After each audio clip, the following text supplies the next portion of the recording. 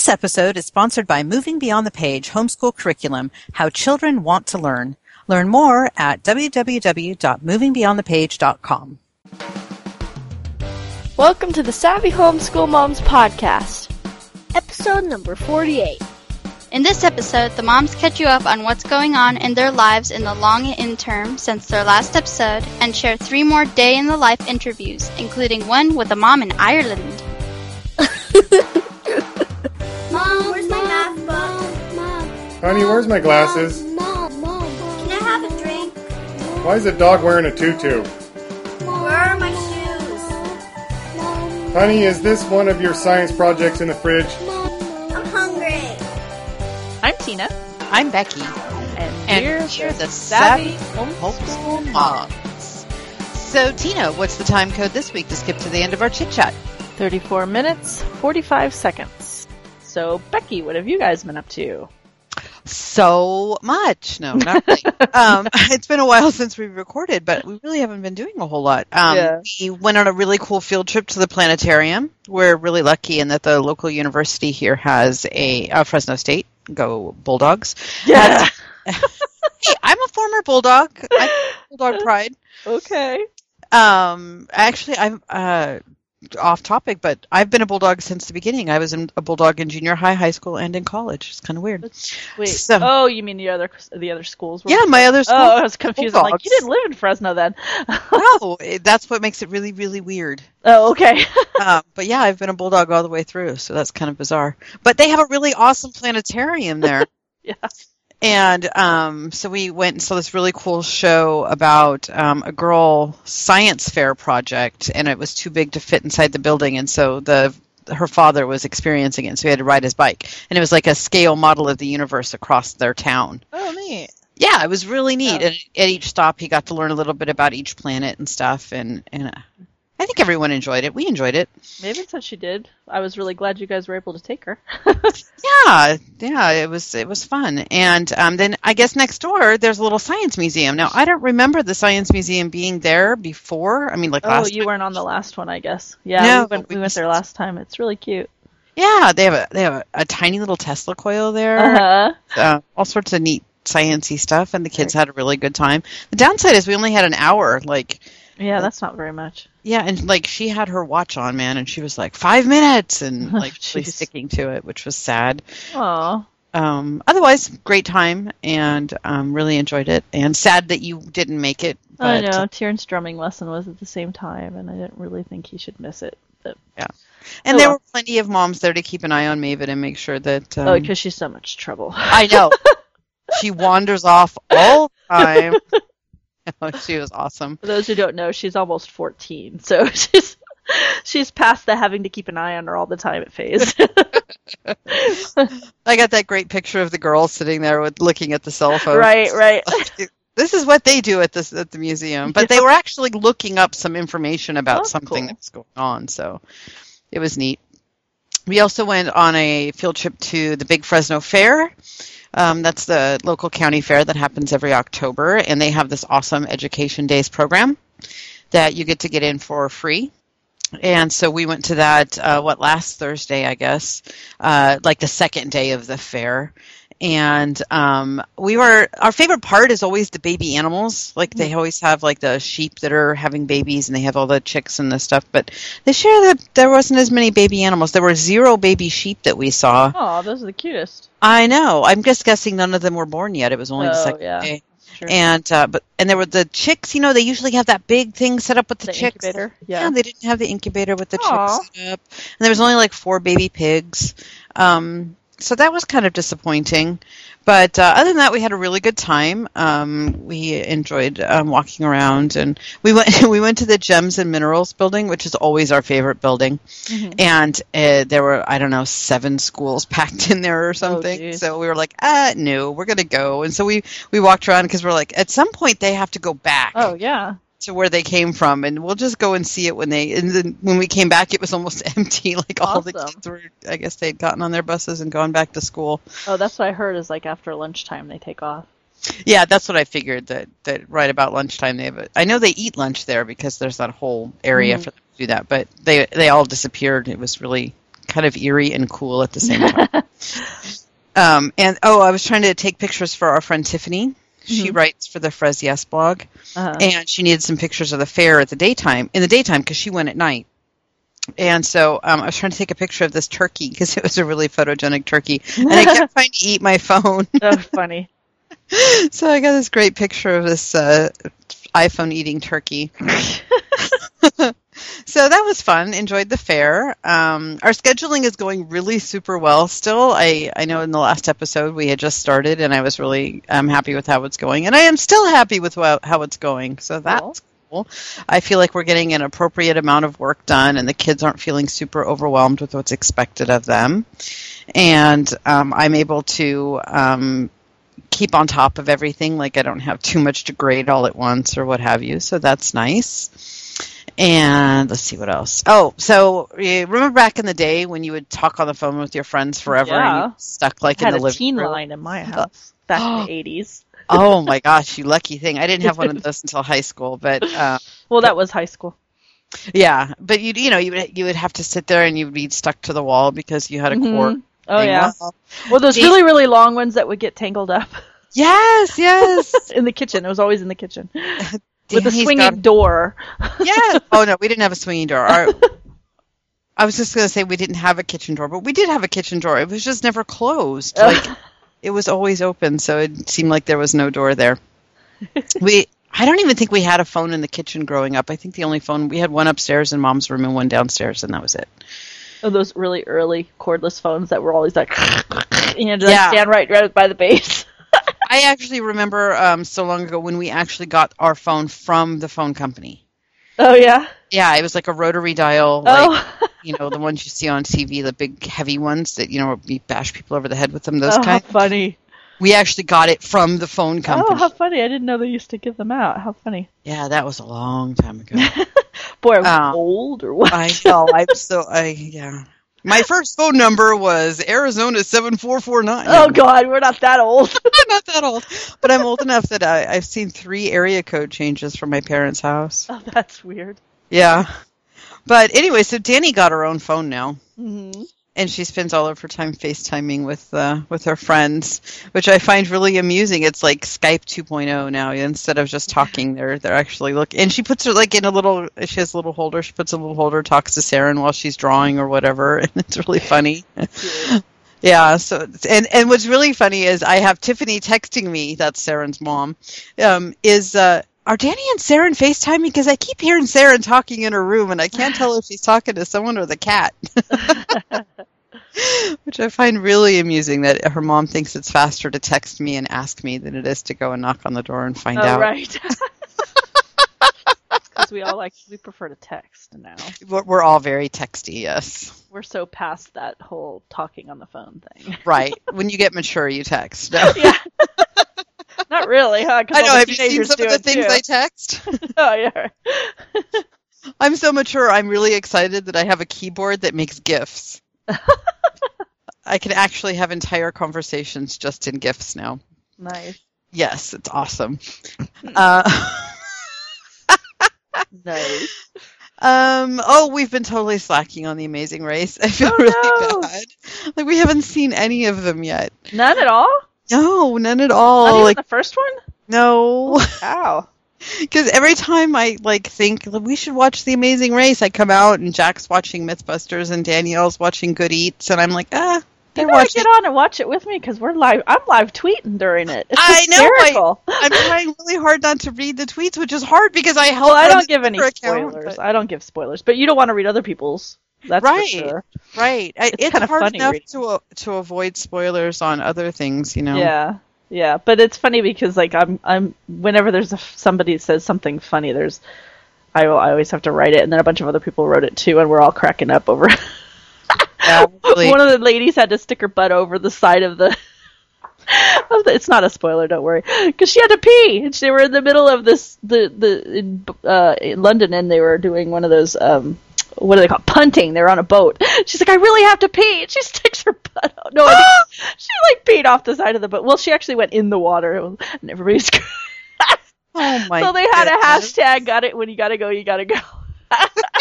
I was rolling. It was hysterical. Yeah, you gotta watch it. It's pretty funny. There's some pretty cool characters on there today. This season.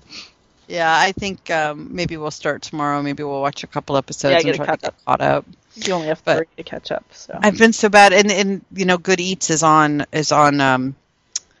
Sister Good Eats is on Netflix, or it's on Good Eats is on Netflix now, and so Danielle's all obsessed with that at this point. And I like Good Eats. It's a really good cooking / science program. One where they're not screaming and yelling obscenities at the people. Like, what is that? The MasterChef or whatever? The regular MasterChef. But if you watch MasterChef Junior, actually, the guy who I suddenly can't think of his name is actually really awesome. Like, we watch MasterChef Junior, and it's the same guy? It's the same guy, yeah. Oh, you could totally tell. I've never really watched the show, but just from the commercials, you could totally tell that guy plays it up, that they want him to yell and scream at Oh, yeah. But on MasterChef Junior, like, there was one scene where this girl was crying because her stuff wasn't cooking fast enough, and he comes over and he's like, no, it's okay, look, all you do is fill it only halfway, and it cooks faster, and it'll be okay, and you can do this, and like you feel like he really is rooting for these kids. It's really... well, kids, certainly, yeah. Yeah, like, there was one kid on there, Jack, who we absolutely adored last season, and like, he was really witty and really really cool, and you could tell that the guy really liked him, and really wanted him to do well. And so MasterChef Junior is actually a really good show too. I didn't know that existed. That's cool. Yeah, Good Eats. I'm guessing you haven't watched it. It's Alton Brown, who is the host on Iron Chef America. And he does, he cooks, but he also does science. So, like, I'm going to bake bread, and while I'm baking this bread, I'm going to explain to you how yeast works and why it makes bread rise.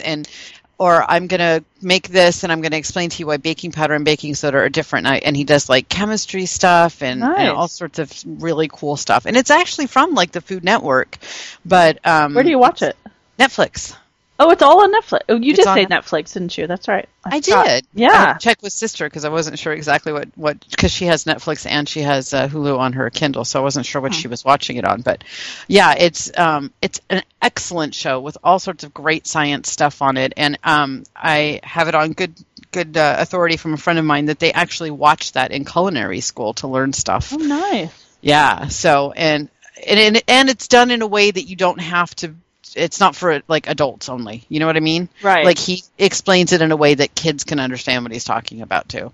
Cool. And he makes really awesome stuff at the same time. Very cool. I might have to check that out. Maven's really into cooking, so. Yeah, that would be a great combination of cooking and science. Cool. Good Eats with Alton Brown. And, of course, everybody knows Mythbusters. Mythbusters is awesome, too. So I feel like I don't want to interrupt those shows so that, we can watch Amazing Race because I feel like they're already watching something right. Well, and when you watch it on TV, you got to watch it with the commercials, which sucks. But it's kind of amusing to us because we pretty much never see commercials. So that's the only time we ever see it is during Amazing Race. It's hysterical because we're laughing at them. There's no way in the world we would watch it in real time because then I'd have to actually hook up that cable box thing. Oh, yeah. It's the only time we actually use the TV now because my kids don't even watch PBS on the TV anymore. Everything's through the Roku now. So yeah, that's what we don't even bother with having the cable box hooked up because we don't use it to watch anything. I mean, we watch everything either streaming through PlayOn or we watch it with on Hulu or on Netflix. And now, so for my birthday, I'm getting a Chromecast. I don't know what that is. It's the thing that Google put out, and it's kind of like the Roku, except you can stream what's on your computer screen. Oh, that's nice. So you don't have to have a plug-in to do that then. Right. It just you have a plug-in in Chrome. So on your computer, like on my laptop, I would have a plug-in in Chrome, and I can actually mirror my laptop screen on my TV set. Well, that's handy. Which is nice because there's some movies that I've found streaming that I can't get to stream through the Roku, and so then I end up having to watch them on my laptop, and it's kind of a pain. So the Chromecast negates the need to watch it on my laptop. I can just watch it on my TV, which is cool, and completely and totally off topic. So well, we've already rambled a lot. I know. I'm sorry. And I haven't even started, and I'm going to ramble because that's what I do. Listeners, aren't you glad we give you that time code? I know, right? It's been a while since we've recorded, though, so, Yeah. Can't say it's been a while since we've talked, since we just saw each other yesterday, but... I know. Plus, if they've gotten this far, then they're actually listening. They're not. They're not fast forwarding. They're probably not going to fast forward at this point. Okay. So Tina, what have you been up to? Oh my gosh! Other than today being the most hellish day ever, but it's just been one thing after another today. But I will not go into that. Don't worry. We have been having lots of fun with games and crafts still. That's still going quite well. And it kind of slowed down for a little bit, but now we're starting to pick back up again. So it kind of goes in waves as things do. And totally having fun with Family Flux. Thank you, Becky, for loaning that to us. And I have had Milborn sitting either in my bag or somewhere in my house where I could grab it and hand it to you when I saw you when you came over. And I still 3 times now I've forgotten it. Yesterday, if I had thought, I would have grabbed it and brought it, but no, of course, I forgot again. I know you want to borrow it, and I have a second copy of it. Or do you call it a copy when it's a game? Another edition, another deck. I have another deck. There you go. I have 2 decks. So anyway, yeah, I will get that to you, I swear. Anyway, so lots of fun playing lots of games. That's been a lot of fun. My new system of stations is still going quite well, and I finally reduced. Yeah, I reduced. Okay, and I finally published the blog post about the details of it, so you can head over to homeschoolrealm.com and see. I don't remember what the name of the post was, but I'll put the link in the show notes so you can see it. I know I had said I'd have it ready by the time the last episode aired, and I think it was like a week before I actually did, after the episode came out. So I was like, whoops, sorry. But it's out now, finally. Been out for a couple weeks. And I'm really excited because I've had several emails from people already, or emails and comments from people saying that they're really digging it. So it's working for us, and if it helps other people, great.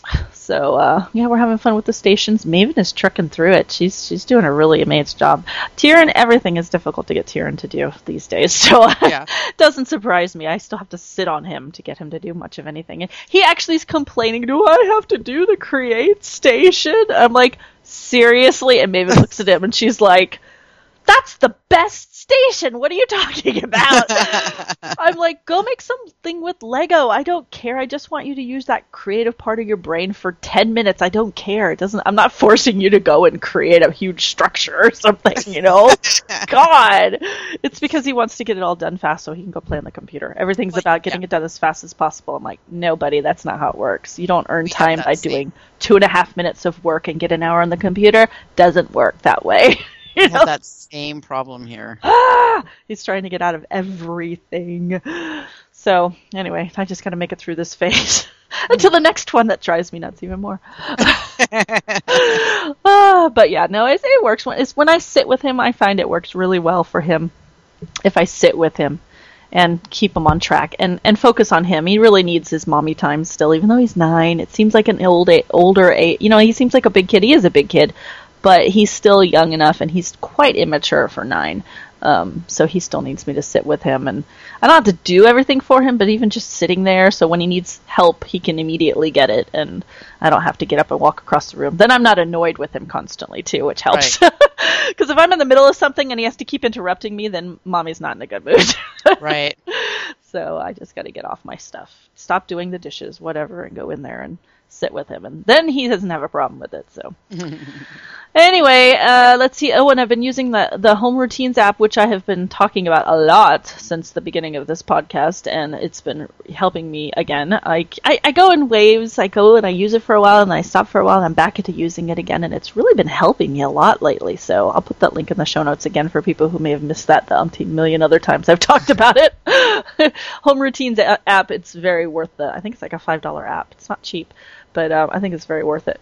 It's funny that we say $5 isn't cheap for an app. You think $5 is nothing, but for an app, that's a lot. So for an app, that just seems like, wow, I really have to think about this. Yeah, exactly. It's like, wait, and then I think about it and I go, wait, it's $5. I could go and buy drinks at McDonald's and a couple of fries and in no time, and then it's gone. So right. I don't know. Anyway, from their website, I just wanted to read Home Routines is an app for what we like to call repeaty stuff. I love that. Repeaty stuff. You create lists of jobs that need to be done around the same time or on the same day.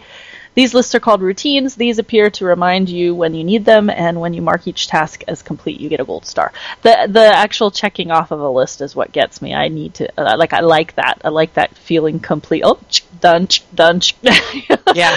That makes me feel good. Usually I like to do it by hand, but then I have to recreate my list every day, and so that's a pain. So it works nicely, and then you can also drag and drop as I'm going, I'm like, well, this works better to do before this, so I just really quickly and easily can move it. So it's getting me into a routine. It's nice. So it's working out quite well and keeping me on task. Finally, I've even put all my weekend planning routine into it, so it's helping me a lot. So, of course, I'll probably never be 100% on task, but, you know, you do the best you can. Even 50% is huge for me. I feel accomplished. Let's see. Since we last talked, we also created the Savvy Homeschool Moms discussion group on Facebook. That was really fun. We've got some pretty cool discussions going on over there, so we'll put the link in the show notes, or just do a search for Savvy Homeschool Moms group, and you'll see it. That's pretty fun. We created that so that there's a group that people can create their own discussions and not just talk about the show, but other things as well, anything homeschooly. So yep, you can head over there. Let's see, our ERCLC classes began, and for those people who are not aware, ERCLC is Eleanor Roosevelt Community Learning Center, which is our homeschool charter that Becky and I have our kids enrolled in. We have enrichment classes twice a week for 3 weeks, and then a week off for meetings. And we go there every week and have a blast. And they just started. They have new classes. There's a new location that we're at now, which we're all very excited about. Oh, it's so cool. Yeah, it's very cool because it's a lot bigger than the other place where we were renting space from. So we have lots of space now. And there are clubs that we're doing in the mornings now. And I've been leading the needlework club and the origami club, and that's been a lot of fun. It's only like a half an hour before classes on Mondays and Wednesdays, so Maven and I are having fun. My mom even comes in and helps out with the needlework club. We've done all kinds of finger knitting in there. That's been fun. Yeah. Let's see. We finally got a microscope. Yay! So exciting. Great big thank you to Blair Lee for helping me pick it out, and to Pandia Press for their sponsorship that helped fund it.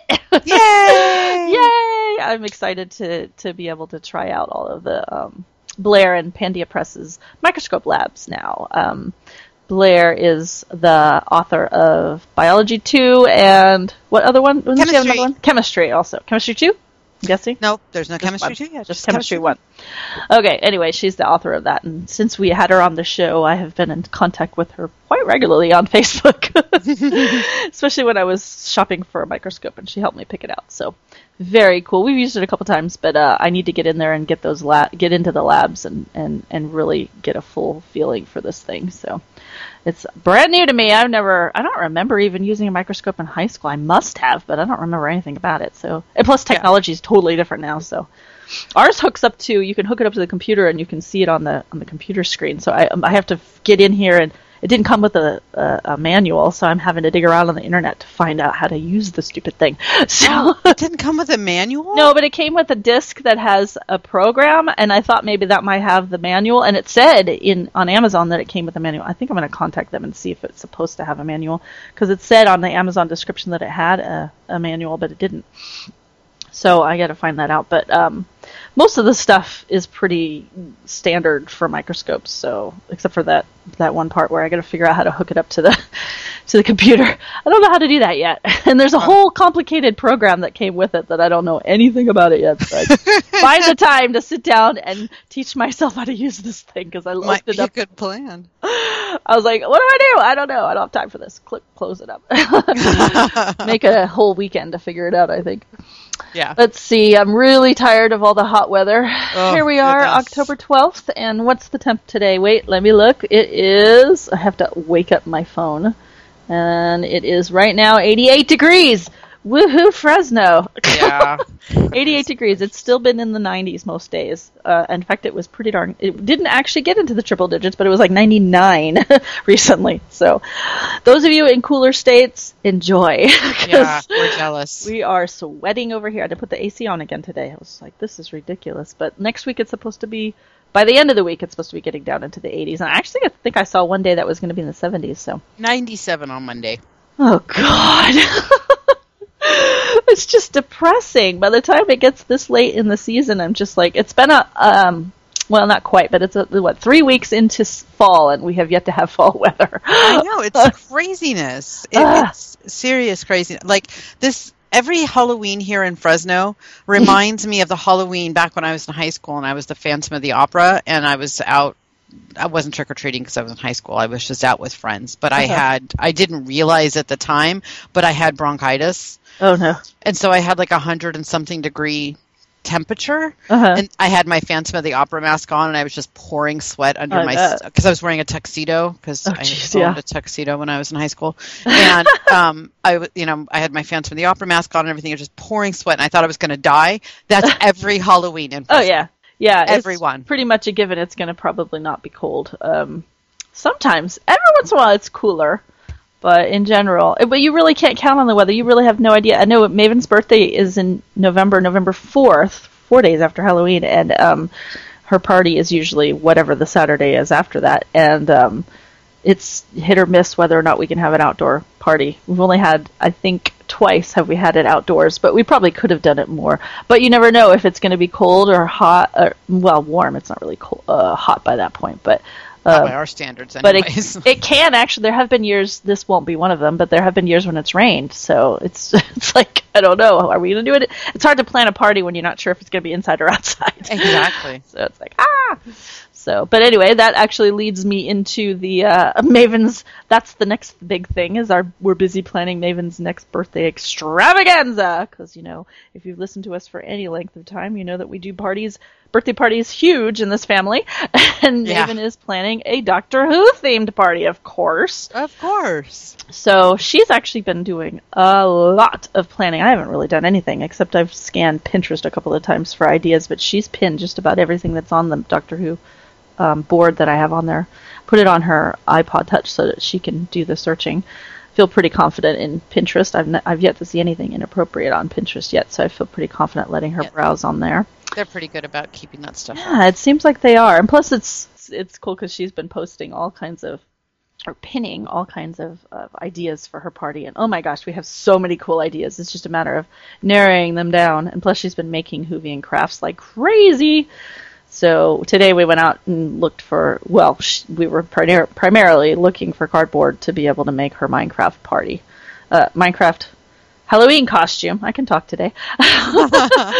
And she's going to be Alex. Have you seen the new skin? It's a girl skin. I haven't. You guys were talking about it, but I haven't seen it yet. I haven't seen it. Well, I've seen pictures that she's shown me, but I haven't seen anybody using that skin yet. But it's a girl. It's supposed to be androgynous, I guess, but it's got like a side ponytail. So if the ponytail was maybe in the back, I could say maybe it was a boy, but it's kind of off to the side, so it kind of looks kind of girly to me. But who knows?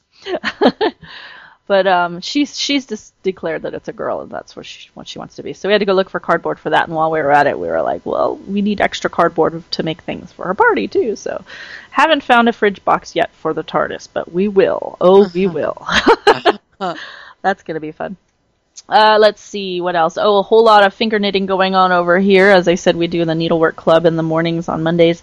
And Tyrion and Maven both have gotten into doing finger knitting. And I actually got into it a little bit too. And that is a lot of fun. I even did a search and made a new board on my Pinterest account actually for crafts or different projects you can do with finger knitting. Because really, it's like a scarf and what else, So right. There's got to be really creative people out there that can come up with some cool ideas. So I found a couple of cool ideas for using finger knitting. Just Google finger knitting projects and you'll find different ideas. There's not a ton, but there's some pretty cool things. Weaving it to make it into like a rug, and it's kind of cool.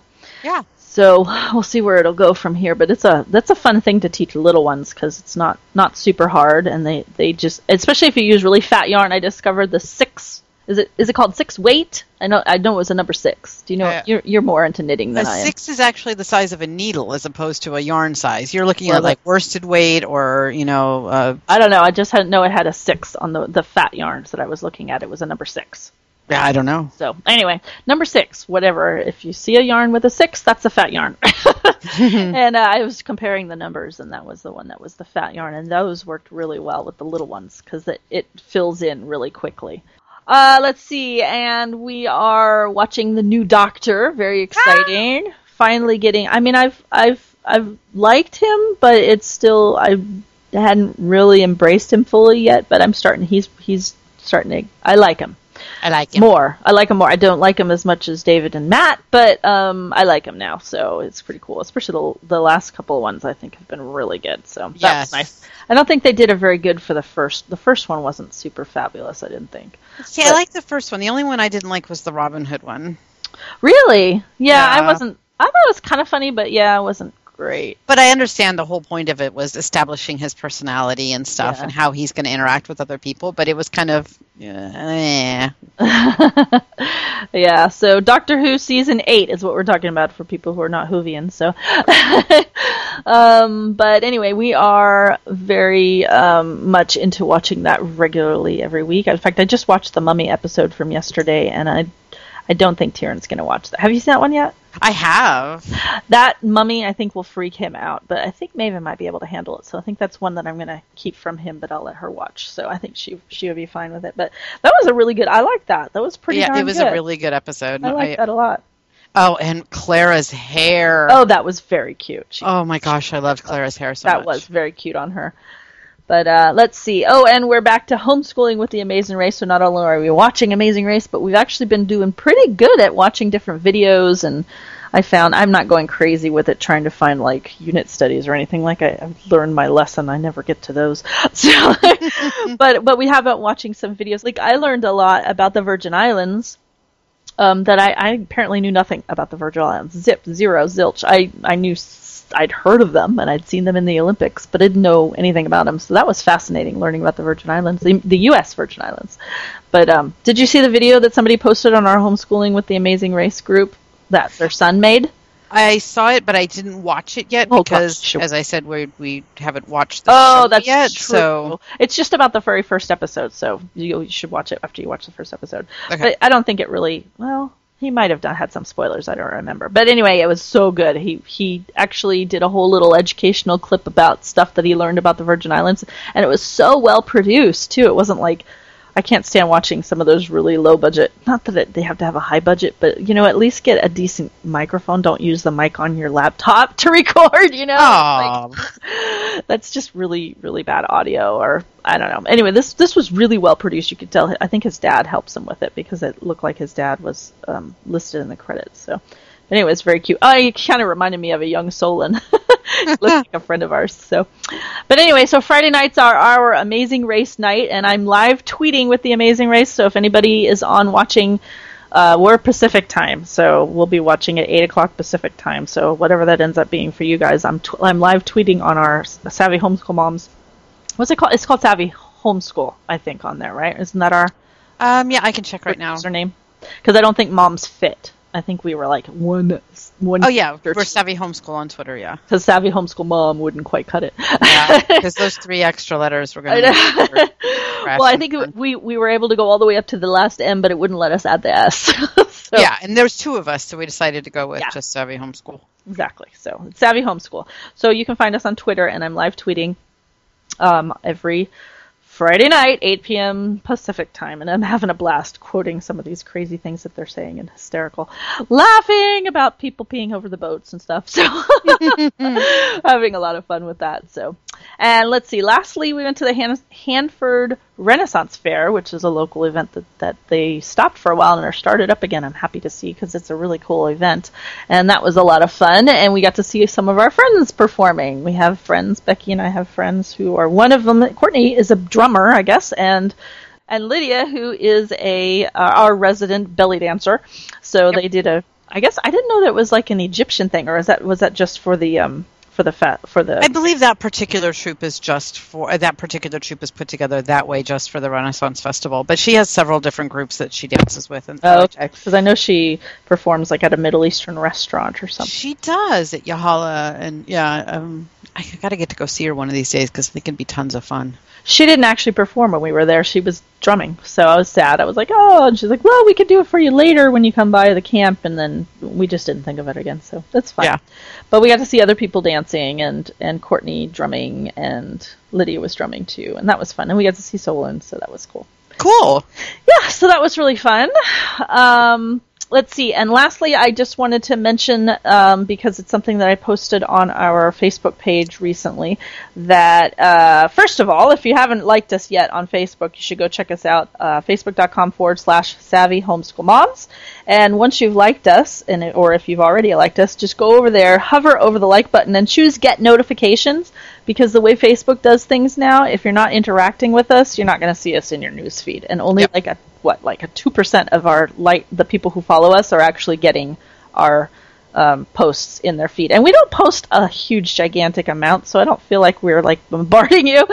But if you do that, that will help actually to get the posts to be seen. The more people that interact with us, the more people see it. So if you do that so that it comes into your newsfeed, so you see it and then you like it and try to comment on it when you can, and then that will mean that more people are going to actually get to it. Actually ups our, well, I don't know, what do they call that? There's like a word for that, and I can't think of what it's called, but that we get more coverage, we get seen more. So yes, if you could do that, that would be wonderful.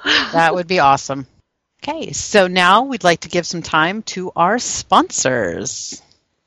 This episode of the Savvy Homeschool Moms is brought to you by Moving Beyond the Page, the homeschool curriculum that I use for science, social studies, and language arts. I get to read great books, do creative projects and activities, and learn critical thinking skills. Learn more at www.movingbeyondthepage.com and use the coupon code SavvyMoms for free shipping on your next order. And by Math Mammoth, the math curriculum all the Savvy Homeschool kids are using. Math Mammoth offers affordable, high-quality, mastery-based work texts and workbooks for grades 1 through 7.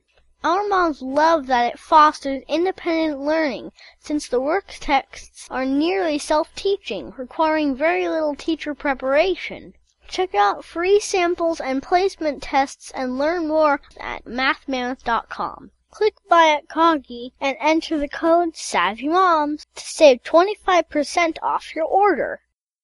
This episode also sponsored by Pandia Press, publishers of comprehensive science and history curriculum.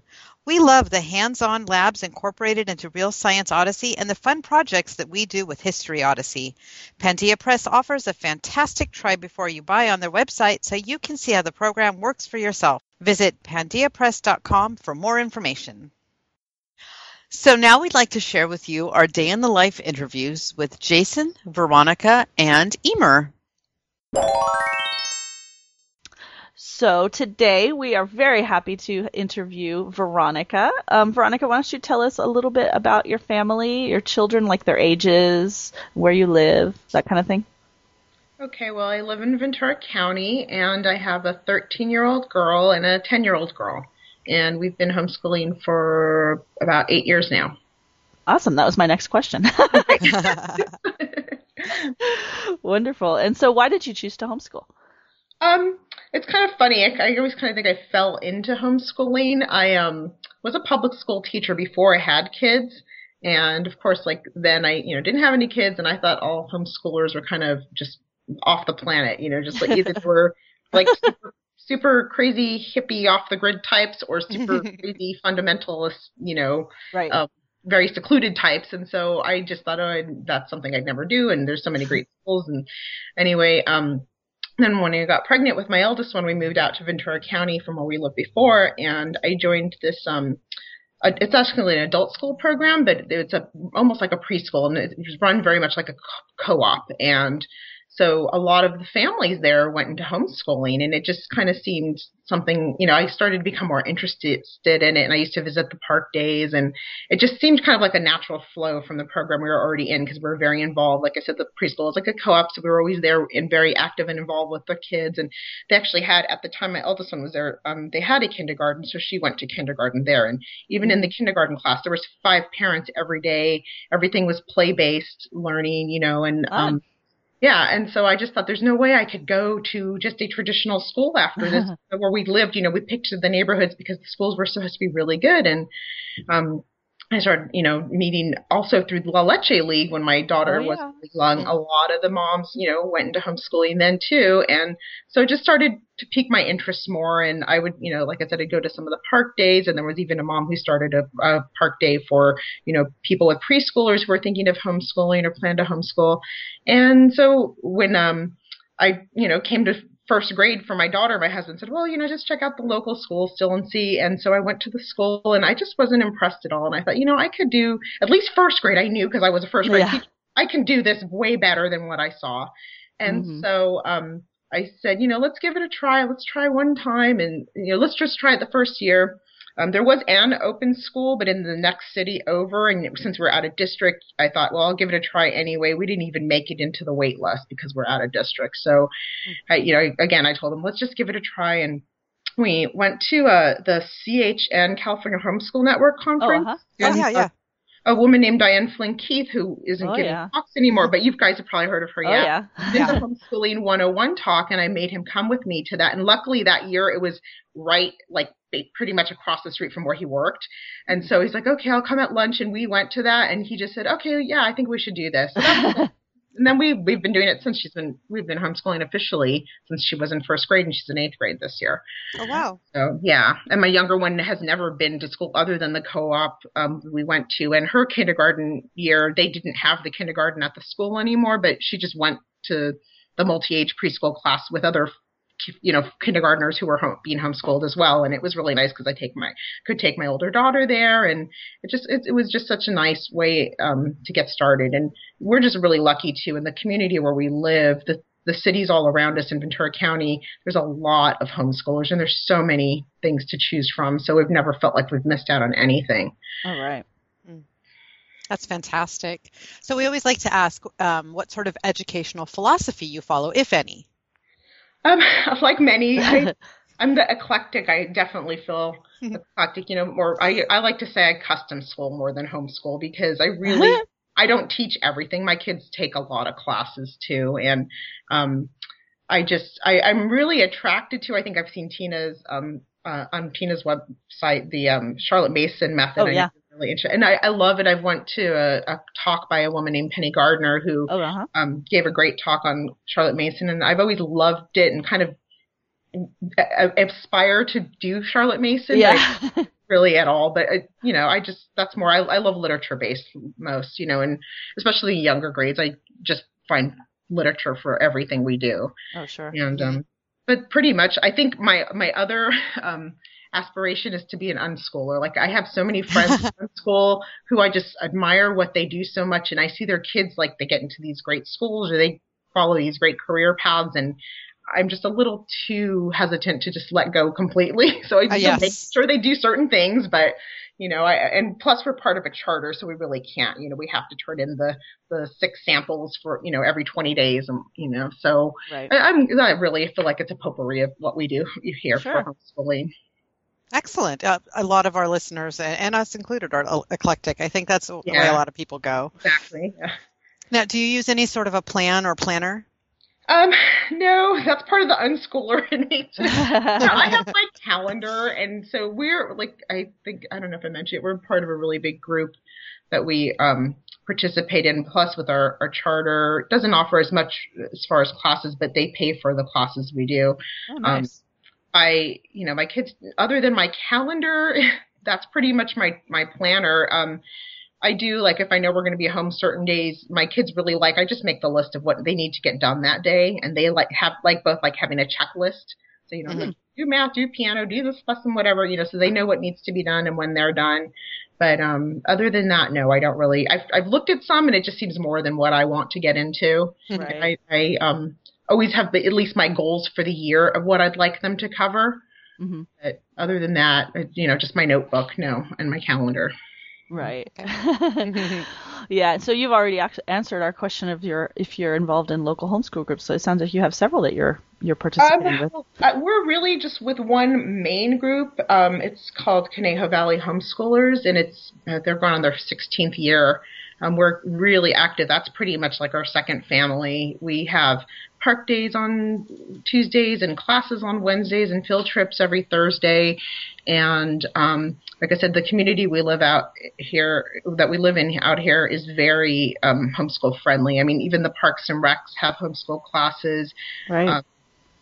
My younger one takes a lot of classes through them on Mondays, and Fridays we have there's a Playwell Technology Center out here, not too close, actually in Ventura, but they have a fantastic teacher one of the moms in our group who's become a really good friend. She started a private class basically. So we just have a group of, I think it's 17 kids right now that go out there every Friday and take classes.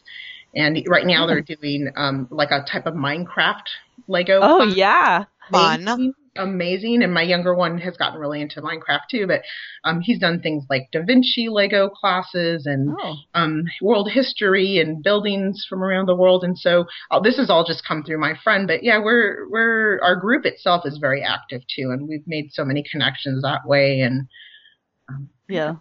Yeah. That's awesome. That's so great that you have so much available. It seems like California in general just seems to have so much available for homeschoolers. Yeah. We definitely are in a good state for that. And as far as being homeschool friendly, I've never felt it. I mean, even up here in the Central Valley, it's very homeschool friendly. Yeah, and it just seems like it's getting so much more. Like I had my friends in LA. I grew up in LA, and when we first started, they thought, saying kind of like I used to think, you guys are crazy. What are you doing? You're going to be home all day and do nothing. Now I'm starting to hear like the community where I grew up. There's like a huge homeschool group too now. So it's just spreading like wildfire. It's nice, yeah. I was just reading an article just like this last week where it was saying that they estimate that they think it's growing about 7% every year. Wow. Or is every year or from the time that they last? I don't remember whether it was every year or if it was since 2010. But anyway, in the same time period, that public school was only increasing like 1%.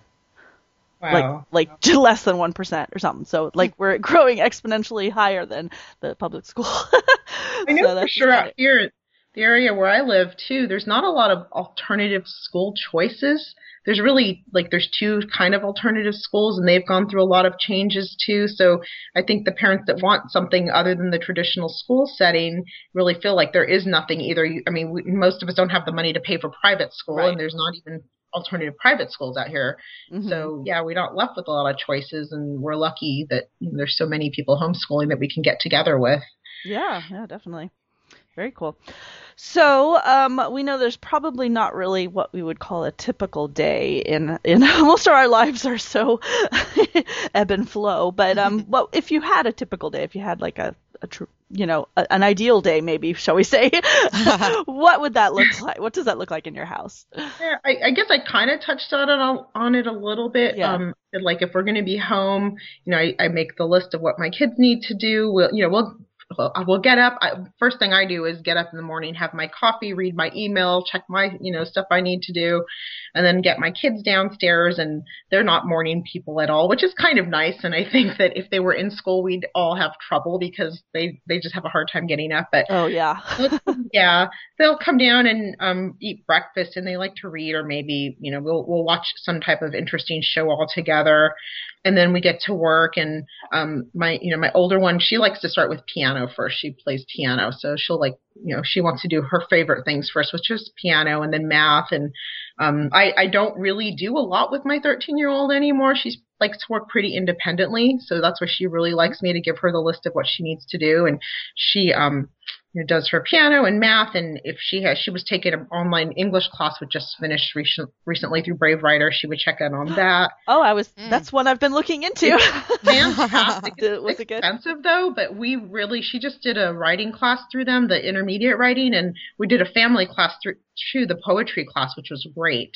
And we all three of us did that together. And then for social studies, I actually learned from you too, is the Beyond the Page.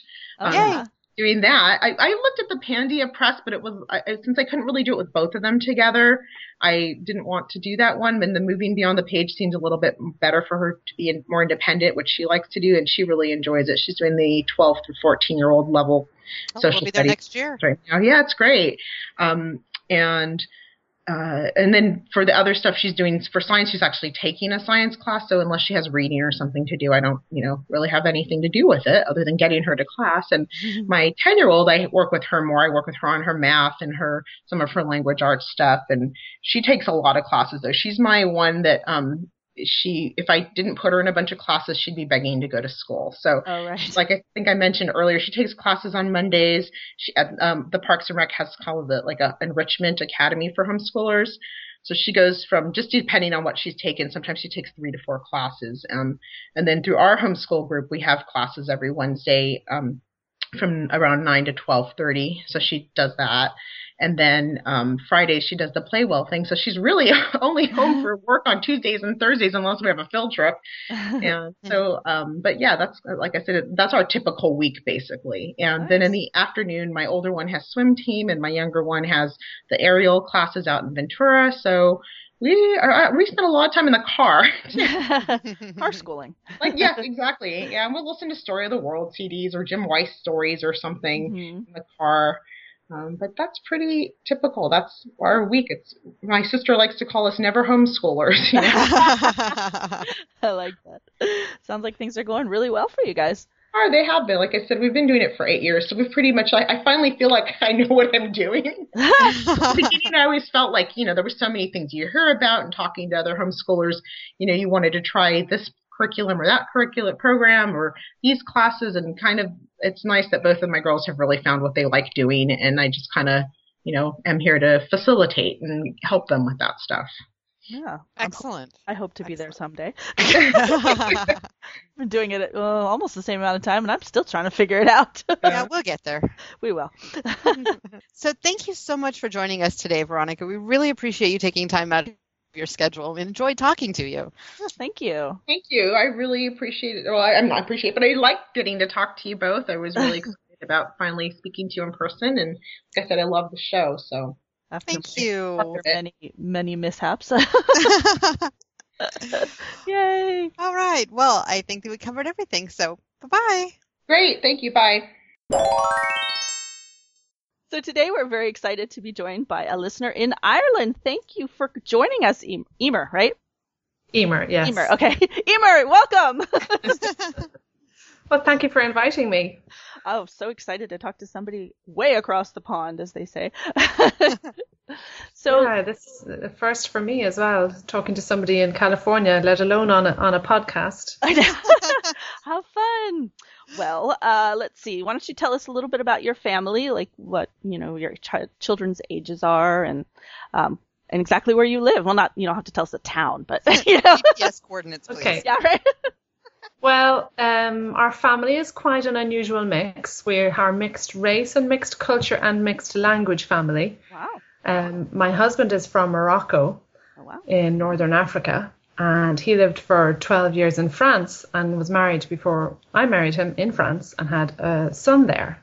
So he's my stepson, and they speak French at home.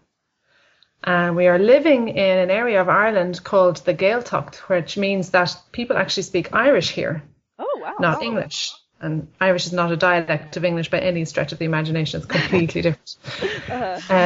It's not like the accents that you're currently hearing. Right.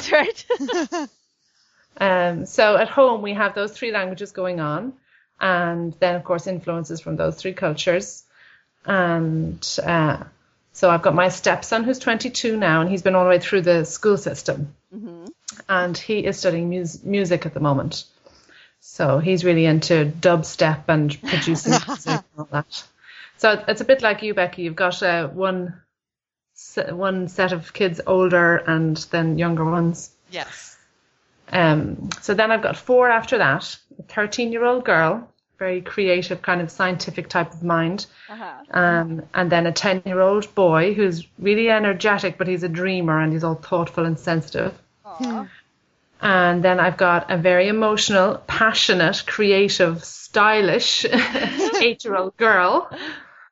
And a 6-year-old ball of energy, a little boy who never stays still unless he's asleep. How fun. You've got quite an interesting load there. That's great. They're so completely different from each other. It's just bonkers. How fun. So how long have you guys been homeschooling? Well, we started officially about 8 years ago when I took Faye out of school when she was about 5. She wasn't happy there. Mm-hmm. But I had thought about it before I even put her into school. But since we were new to the area and she needed some friends, and every mother and toddler group I tried was only full of 2- and 3-year-olds, I put her in school in the hope that she'd make friends. She was very extrovert, and so I thought that would go well. It didn't go so well, though. And between one thing and another, she wasn't happy. And I took her out after about a year. And then we took a break from schooling, and we didn't do any kind of... I had asked for advice from one of the homeschool groups here, and they said, if you take a kid out of school, just take it easy completely. Don't do a thing for 6 months. Don't attempt to do any teaching or homeschooling or any type of school activity. Mm-hmm.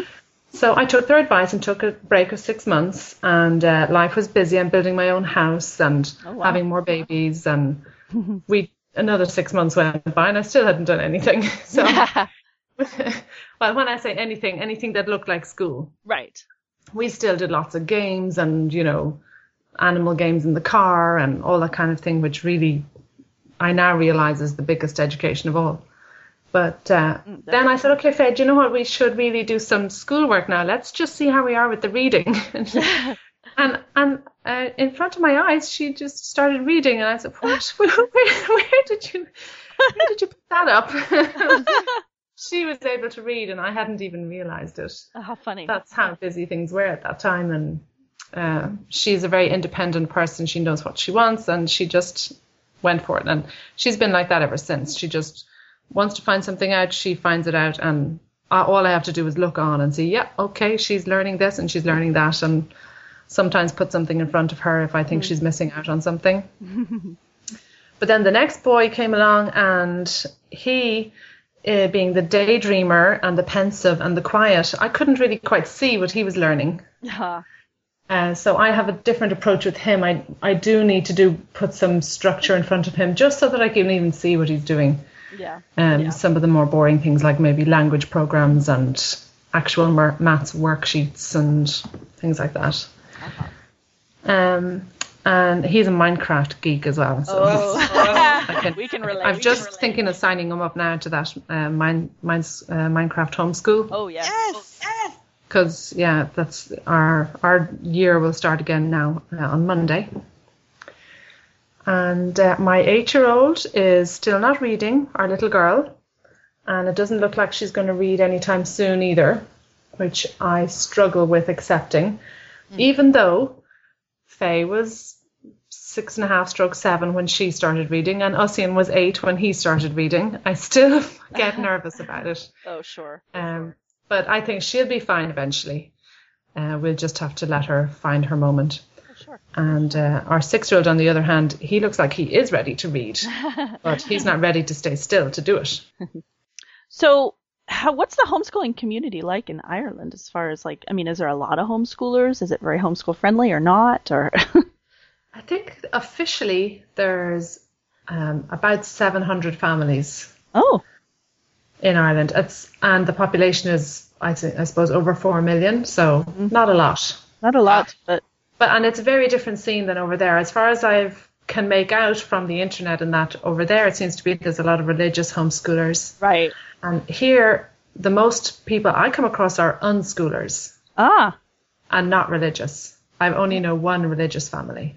Well, that's interesting. Yeah, actually, I was talking to somebody, I don't remember who it was, who was in England, and she said the same thing, that they're predominantly secular homeschoolers and not so much religious over there. Yeah, mostly secular. And then the biggest group, as far as I've come across, is there would be unschoolers. Right. Quite vocal unschoolers. Very interesting. Which I think is a great method, but I can't embrace it completely. Oh, I hear that. Right, yeah. Yeah, I'm exactly the same way. In fact, it's funny you're talking about your kids too. Your two, I guess it would be middle. your 13-year-old and your 10-year-old. I'm thinking, oh, so much like my 13 and 9-year-old. Yeah, actually, listening to your podcast, I can see a lot of similarities in the stories that you've told between your family and ours that way. Yeah, for sure. Oh, very cool. So why did you choose to homeschool?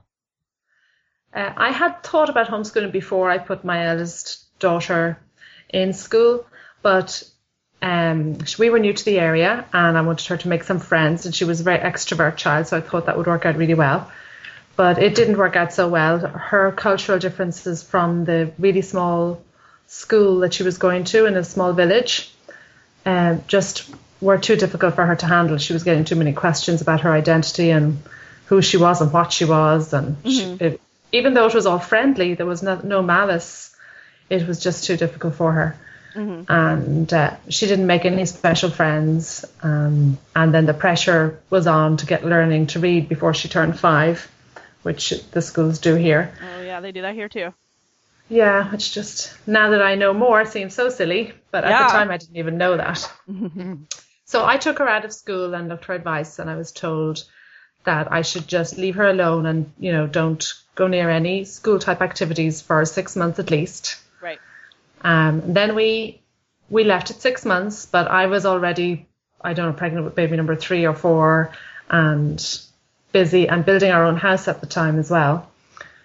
So we just kept going with our usual mother of children groups and things like that. And 6 months turned into a year. And then I said, okay, I better get serious about this, either send her to school or do some schooling. And said, okay, well, let's see if we could do some reading. And we went on Starful, you know that website? Yeah. I love that. That's a great we went on there, and she got a bit indignant with me and said, Mommy, I know how to read. And she started reading some of the more difficult ones on that page. So I was flabbergasted and so proud, you know. Of course. My genius child. You know? Of course, yes. So I relaxed a lot then and realized, okay, she is really teaching herself a lot. And I already knew she was learning a lot of maths and things like that from cooking with me. Right. And I've continued to do a lot of cooking with the children, and I've used it for so many lessons that they don't even know they've had. They've just been making cakes. Yeah. But the main reason, I suppose the reason I homeschooled and was quick to make that decision to take her out where somebody else might not have is because I had looked into it beforehand, and I had met people who had homeschooled, which is rare enough for someone in Ireland. You don't necessarily meet anybody who's been homeschooled. Oh, interesting. But there was an American family living close by. They took a sabbatical for a year, and they had 3 amazing girls who had been homeschooled into their teens. And they were such a good example. And I had met somebody when I was a teenager and had really stuck in my mind that this is a possibility. Yeah. And so I'm a DIY type of a person. My kids are home birthed, my kids are homeschooled, I build my own house, I'm kind of hands-on. And you know, myself and my husband have this in common. We really research something when it's a decision. Oh, yeah. You know, so here you find that people don't even research what's the best school to send your kid to. They just send the kid to the closest school. Right. Even though we do have a choice within quite a broad area. But we both are of the mind where we look into things and make up our own mind. And so once you look into it, then of course you have the responsibility of actually choosing the right choice, which has to be homeschooling, I think. Yeah. So that was really wise, because I knew that actually was the better thing to be doing as a parent. Awesome. Yeah, it's amazing once you dive into it how much info is out there showing you how fabulous it is. I'm amazed that not more people don't do it. Yeah. And it's not just blogging and things which are great too, but there's proper scientific research that you can read, properly done with, case studies and that. Sure, absolutely. So what educational philosophy do you follow, if any? I love Charlotte Mason. Oh, yeah. And that philosophy. But it was written a long time ago. So I guess what I'd like to think I was doing was a modern interpretation of that. Oh, sure. Using the best of websites, using the best of podcasts, and the best of, like she would have done. She believed in using really beautiful books, and so I believe the same. I really feel guilty when I bring out a textbook or a maths worksheet or something, thinking, where's the beauty in this, Yeah. And then, ironically, when I'm, you get a bit of pressure from family or friends and that, and they say, so what schooling have you done today, or what? And I find myself saying, oh, well, yeah, we did some worksheets today, and we did this and that, and these are all the least proud moments of my day. Oh, right. When I just, been too lazy to invent a game or, go on a field trip and you've done worksheets or something. Right. But that's what they want to hear. Sure, and absolutely. I've got bored with trying to explain to them how they really would learn a lot better when they were baking. Sure. Match or whatever. Definitely. In fact, my relatives recently were acting. They often do ask the youngest one, because he's not going to lie, or I won't have prepped him to lie. They ask him, so what's homeschooling like? And he just, we don't do homeschooling. We don't do any schoolwork. They always say that, don't they? Oh my gosh. They'll be like, what'd you do today? And they'll be like, nothing. I'm like, I could list like... just hanging out. And I said, just keeping out of Mum's way. But that's what they say at that's school, That's the worst too. answer yet. The kids at schools do the same thing. You ask them, what'd you do today? Oh, nothing, I think it's just a kid thing. The teacher's way. But it's when it's a homeschooler saying it, it's looked at differently, of course, so... Yeah, they're just ready to judge straight of away. Course. And they're looking for me to say, yes, I sit them all down in front of a blackboard and... I know. And make sure they're bored. Yeah. Make sure you drill that math into them. Make sure it hurts. Yeah. It's not supposed to be enjoyable. Yeah, exactly. Yeah. But I find this year I'm using a lot of games that I found with this woman. She's a homeschooler. Her name is Carol Barnier, I think, or Barnier. I don't know if even the title, you're going to laugh if you haven't already read it. It's how to get your child off the refrigerator and onto learning. I love it. Highly distractible or just plain fidgety kids. I love it. So that's my 6-year-old, and he's seriously, if our fridge was in any way climbable, he'd have climbed it. How funny is that? I've never heard of that. It's wonderful. You'd love it, Tina, I think, because you seem to be quite like me. I think we have. I just yearn for organization and have tried all sorts of different diaries, troll journals, and Excel spreadsheets, and every time I reinvent the wheel and all that. One of these days I'm going to get organized. But anyway, she's fantastic. She's just like that, and she's really humorous. And very cool. So one of the games that we do, which I've used with the older ones as well, is we have a carpet. They sell these carpets in lots of toy stores that has the road map on it, so kids can just play with their toy cars on the carpet. Yeah.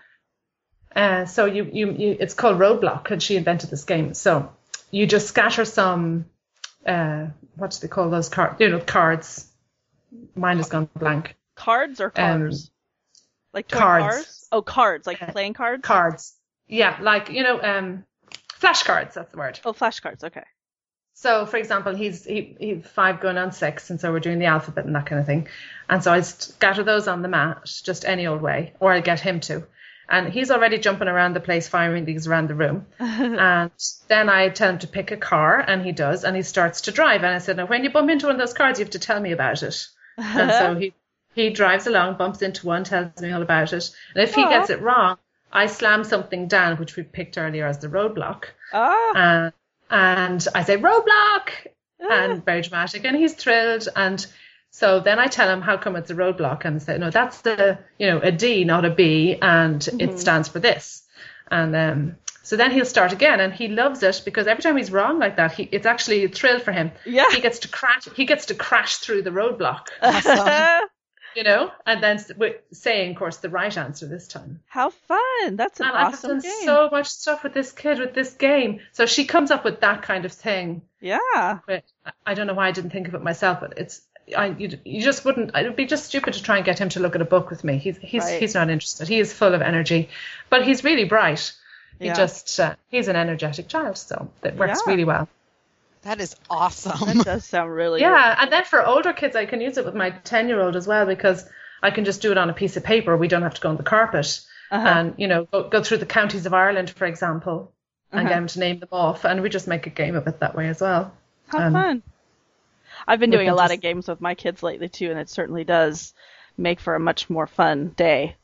Absolutely. Yeah, it does. Yeah.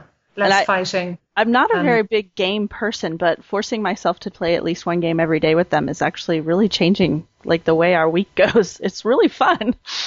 Yeah, I'm the same. I really wouldn't normally want to play any game with the kids, apart from if we're on a car journey and we'll do a guessing game or something just to keep the... but then that has turned into be a fun thing, think of an animal, that kind of thing, and then everyone has to ask questions, those type of things. They learn a lot with those. They do. Yeah, definitely. Very cool. Very cool. So, do you use any sort of a plan or a planner? Well, this year. I know, right? You are like me. I have tried various apps. I did try the app that you were using last year, Becky. The Homeschool Helper? Yeah. And I could tell it was really good, but I just couldn't do it. Yep. It's just not for me. I mean, I love my iPhone and my iPad, and I love all these different apps, and I have my Google Calendar and all that. Great. But I actually have to have it on paper too. So this year I'm going for the Ultimate Homeschool Planner. It's Deborah Bell, and it's really nice. Cool. Awesome. So far I'm really happy with that. And I'm using it. But what I'm doing is there's another book by... Oh no, that's the same book. It's the one I just talked about it with. The refrigerator by Carl. Yeah, Child on the Refrigerator. She has another one. It's called "If I'm Diapering a Watermelon, Then Where Did I Leave the Baby?" Oh my gosh! And Help for the Highly Distractible Mom. I love it. That's another good one. And so I'm using tips from both of those to organize my homeschool for this coming year. Have you? I'm doing all of it tomorrow. Oh, very cool. Have you checked out, or have you heard me talking about the Homeschooling Ideas website on the show? I think it's in recent last few episodes. I've been talking about it. It's like homeschooling-ideas.com. No. Oh, you have to check it out. She's actually in England. It just made me think of that because she's got all kinds. She's also like us, has a hard time with plans and schedules and stuff, and she's got all kinds of really neat things on her website. And her website's really busy, so it's kind of hard to look at first. But if you pick your way through it, there's fabulous information in it, and she talks about having like a red list, an amber list, and a green list, where you put like the activities that you like just brainstorming activities. So like instead of having to plan it all out, you just throw everything onto the red list I use Pinterest. I pin it all on Pinterest, all your ideas that you're coming up with. Pinterest is great. Yeah. And then I have the kids help me pick things to move to the amber list, which is now the ones that you're in the process of working on. So I pin it over to an amber list. And then when you have everything ready, it can go in a moment's notice. You move it to the green list and then it's ready to go. That's fantastic. Isn't that it? Would really work for me because I'm always starting 25 things at the same time, or starting more things before I've even finished it, organizing those 25 things. Yeah, definitely. Yeah, I just blogged about it again, or I'm in the process of blogging about it again. But if you go to homeschoolrealm.com, my blog, I post for the compulsive multitasker. Yeah, exactly. It's like changing my life, and I've been talking with her a lot on Facebook too. She's an amazing person. Julie Gilbert is the name of the woman who runs that site, and she's in England. I just pulled it up on the computer now. There you go. Yeah, it looks good. Yeah, there's a lot of free stuff on there, and yeah, amazing stuff. Just thought I'd mention that because you sound like you could probably benefit from her site too. Yeah, it's all like, it comes down to what suits your personality, doesn't it? It does. And there's another site that I sometimes just dip into when I just don't know what to do, and it's called Easy Peasy All-in-One Homeschool. Do you know about that one? Yes, I've heard of that one. That one's very religious, though. I know that's. It is, some. But at least it I can dip in and go, okay, first grade, second grade, third grade. Because I know, even though my children's ages doesn't correspond to what grade usually is, I know where they are in subjects with those. And it just can give me a quick, free lesson plan. Yeah, absolutely. It has so many great links to other websites. Yep. There's a lot. And you have to keep your eyes open for creationist stuff and things like that.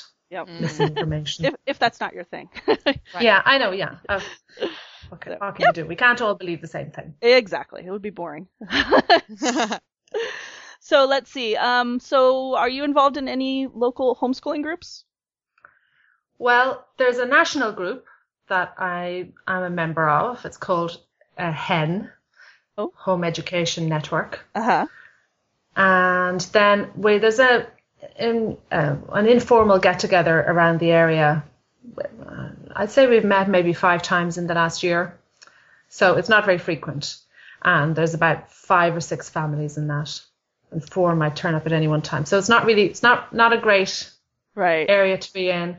The nearest homeschooler to me is about an hour and a half away. Oh no! Oh my goodness, that would make it difficult. And then it'd be 2 or 3 hours then after that for the other members of that group. Yeah. Yeah, well, that's the price we pay. We're living in a really beautiful area. We're right on the Atlantic coast, and it's a tiny. Dingle is the name of the town in County Kerry on the west coast. If you want to Google Maps it, and there's only 2,000 population in Dingle. Oh wow! And we're about 15 minutes drive outside of there. So it's just complete mountains and lakes and beautiful. Have you got it there already online? Yes. Murphy's Pub. Yeah. Well, oh my gosh, it's so lovely.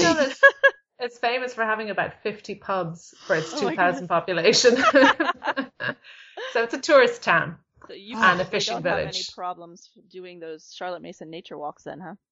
Not at all. We're out all the time. We're surfing in the summer and on the beach climbing in the winter. And I mean, I hear you guys talking about the heat over there. I can't relate. I've never I've very rarely experienced that. Certainly not when I'm just trying to do normal living. It's here. I actually changed it over to Fahrenheit in my head for you so that I could. Oh, thank you. Tell you what.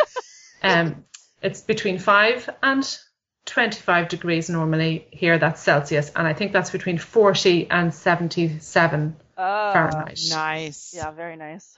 And then we might get the odd cold snap, which would bring us down to freezing, and everybody gets very excited and goes sledding and things. And sometimes we might get a heat wave, but it'd last a week, and it wouldn't be much hotter than 77. Oh, nice. And we'd be calling that a heat wave when it goes winter. over that. I know it's funny how the extremes are. We always think about it as we're stuck inside with the heat for 4 or 5. We actually have heat for like a good 6 months, but 4 or 5 of those months we're stuck inside basically because it's so hot. Not any different than if you lived like in a country or a state where they had snow for like 5 to 6 months of the year and they're stuck inside. Yeah, we just have the opposite. And my husband, he once worked in Kazakhstan, and where he was working, there was plus 50 degrees. Now this is Celsius, you'll have to work it out. Oh yeah. plus 50 degrees in the summer and minus 50 degrees in the winter. Oh wow. Gosh, 122. Oh, yikes. 122? Yeah. I didn't know it got that hot anywhere. That's unbearably hot. So yeah. I'm thinking like Saudi Arabia maybe. Wow. Yeah, that's Kazakhstan. Yeah, my brother was in Kyrgyzstan, but very different country. My brother lived in Kyrgyzstan for like 6 months. It gets very cold there. But very cool. It's so interesting. But they say if you don't like the weather here, all you have to do is wait 5 minutes. So it's true. Oh, funny. Does it rain a lot then? I imagine it does, huh? It rains and then it shines again. And then it rains. Oh my goodness. There is a building with dolphins coming out of it? Yeah, that's the local shop. She's lost in Google. If you love dolphins, you have to come to Dingle. We have our own dolphin. He's a wild dolphin. He decided to stay in the harbour. And people go out on boats all the time or go out in scuba gear to meet him. And he's really friendly. And he swims with people and jumps over boats for people and things. It's a big tourist attraction. Fungi is his name. Well, if I ever make it out there, Ireland is one. I've been to England, but I have not been to Ireland yet. If I ever make it out there, I'm coming out there. I want to meet you. There's a spare bedroom in our house if you want to come. Wonderful. That's great. So let's see. So we know it's really difficult to actually have what you would call a typical day in a homeschooler's life since things change so frequently. But if you were having, like, say, an ideal day, if there is such a thing even then, what would your day look like? Maybe I should give you my ideal and then my actual. There you go. There you go. I have an actual schedule. I have a clock with a disc printed around it, and so at each number on the clock, it says what we're supposed to be doing. Oh, yeah. Which, of course, almost never happens. But meal times are in there, which helps me to keep on track with actually feeding people. And school times are on there, and chore times and playtime. And most importantly, the kids watch us to see when screen time is going to come around. Oh, right.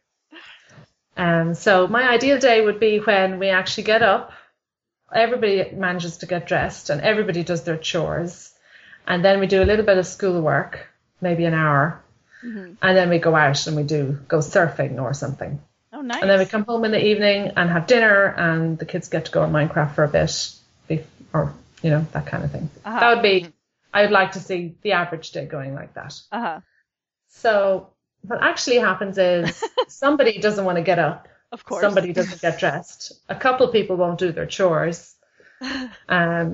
I didn't get my act together for the homeschooling plan. So I've got 3 of them doing something, and the other one is kind of going, what'll I do? Or they're all asking questions at the same time, and it takes 2 hours instead of 1. And then I finally talk everybody into finishing their chores so that we can go out and have some fun. And then we might go rollerblading or surfing or whatever in the afternoon is what usually happens. But it's always later than we want to go out. That's always the bribe, is get your stuff done and we're going to go out and have fun. And in my mind, I know that when we go out and have fun, that's when they actually start learning. Yeah, absolutely. Definitely. That's so cool. How fun. Yeah, that's pretty much how ours goes too. I have like an idea in my mind and then it rarely happens, but at least it gives me some structure, even though it's not exactly what I want. I think I have to aim high to get to what's acceptable. Yeah. I've actually changed my schedule. I don't know if you heard recently, I've been talking about how I'm doing things a bit differently this year, and it's actually doing it for 2 weeks now. It's going really actually quite well. And since I have things that I want them to accomplish, but they have all day to accomplish it, that's actually been working really well. I just have to keep reminding them, don't forget to go check out one of your stations, get at least one done now, by the end of the day, it's all done, and for the most part. And it's actually been working really well, but we'll see, because next week might be totally different. Who knows? Yeah, that's the thing. New things always seem to work with us anyway for a while. Right. First of all, I'm enthusiastic when something's novel, right? So are the kids, and then I'm usually more on the ball with the rewards and things like that. And then I let it slide, and they lose interest, and next thing you know, Mommy's reinventing the wheel with another system next week. Yeah. You do sound like Tina. I can't tell you how much you sound like me when I'm listening to the podcast. Yeah. I'm probably exaggerating a small bit now, of course. I don't do it every week. But yeah. It's that's Julie, too, at Homeschooling Ideas. That's her, too. She's the same way. Well, or she was. Being spontaneous like that, though, as well, it does lend itself to homeschooling. And I did put my kids into school for a whole year one time, all of them. I started with the first 6 months in advance, so she was in for a year and a half. And just so that I could support her through the transition, because I needed to get an assessment for one of the kids. And the only way to do that was through the school system. They won't assess in the home. They need to assess in the home and in a place outside the home. And so in order to avail of this, they had to go into school for the year because it needed to be done over the course of the year. And that forced a schedule on us. But that schedule, it really killed our spontaneity. Right. And we weren't able to just go off and do, like, we could see on the weather forecast tomorrow the surf is going to be great, so we're going surfing. That happened when they were in school. It was such a bummer because we couldn't go surfing. Yeah, that makes sense. Or there's a special offer at the moment in the local, the bigger town to us. It's about 45 minutes away, and the museum there is doing something special during the week next week. So we're going to be able to take advantage. All those kind of things. Yeah. They really lend themselves to big input into the children's education and their outlook on life and everything. Yeah, that's awesome. So, wow, this has been wonderful. Is there anything else that you wanted to share with our listeners about what it's like to homeschool in Ireland? I could tell you a little bit about our homeschool conference that we just had, because I figure I should share that because it's a very fresh experience and it's a big deal for homeschoolers in Ireland. Okay, cool. The national homeschooling group that I'm a member of is called HEN, as I said earlier, and there's 140 families are members, so it's not huge, I guess, by your standards, I imagine. But usually there's a get-together every year, and it's usually at some kind of a campsite where there's hostel accommodation and some outdoor activities. So this year it was indeed that, and everybody got a chance to do outdoor activities like caving and sailing and climbing and all of that kind of thing. So that suited us down to the ground. We had a great time. But also they had a bit of, on the political side of things, it's gotten a bit controversial here in Ireland. We have the right to homeschool is constitutional in Ireland. But the body that you register as being homeschooled is erring more and more towards getting permission to homeschool. So when you, on the Constitution, it's your right as a parent to decide how and when to educate your child. But what they're doing is they're turning a registration process into an application to register. So there's a family at the moment who are actually facing jail over refusing to register their kids. Oh no! Because they're standing for it on principle, which is very courageous. Yeah. So there was a lot of talk about that kind of thing at the conference as well. But all in all, good. Just as a weekend, it was really good. Oh, fun! Very cool. Awesome. So I think that just about covers it. What do you think, Becky? I think so.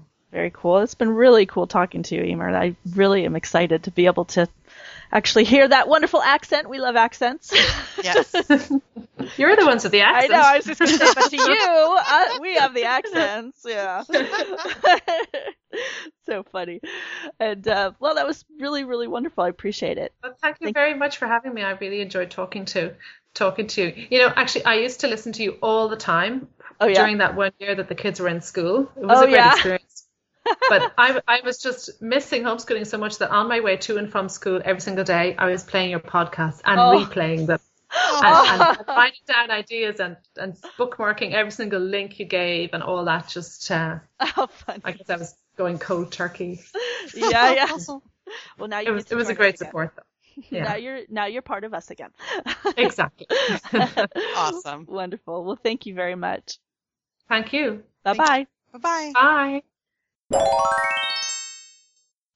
So today we are talking with Jason, who is a homeschooling father, and I'll let him tell the rest about himself. So tell us a little bit about your family, how many kids you have, and where you're living.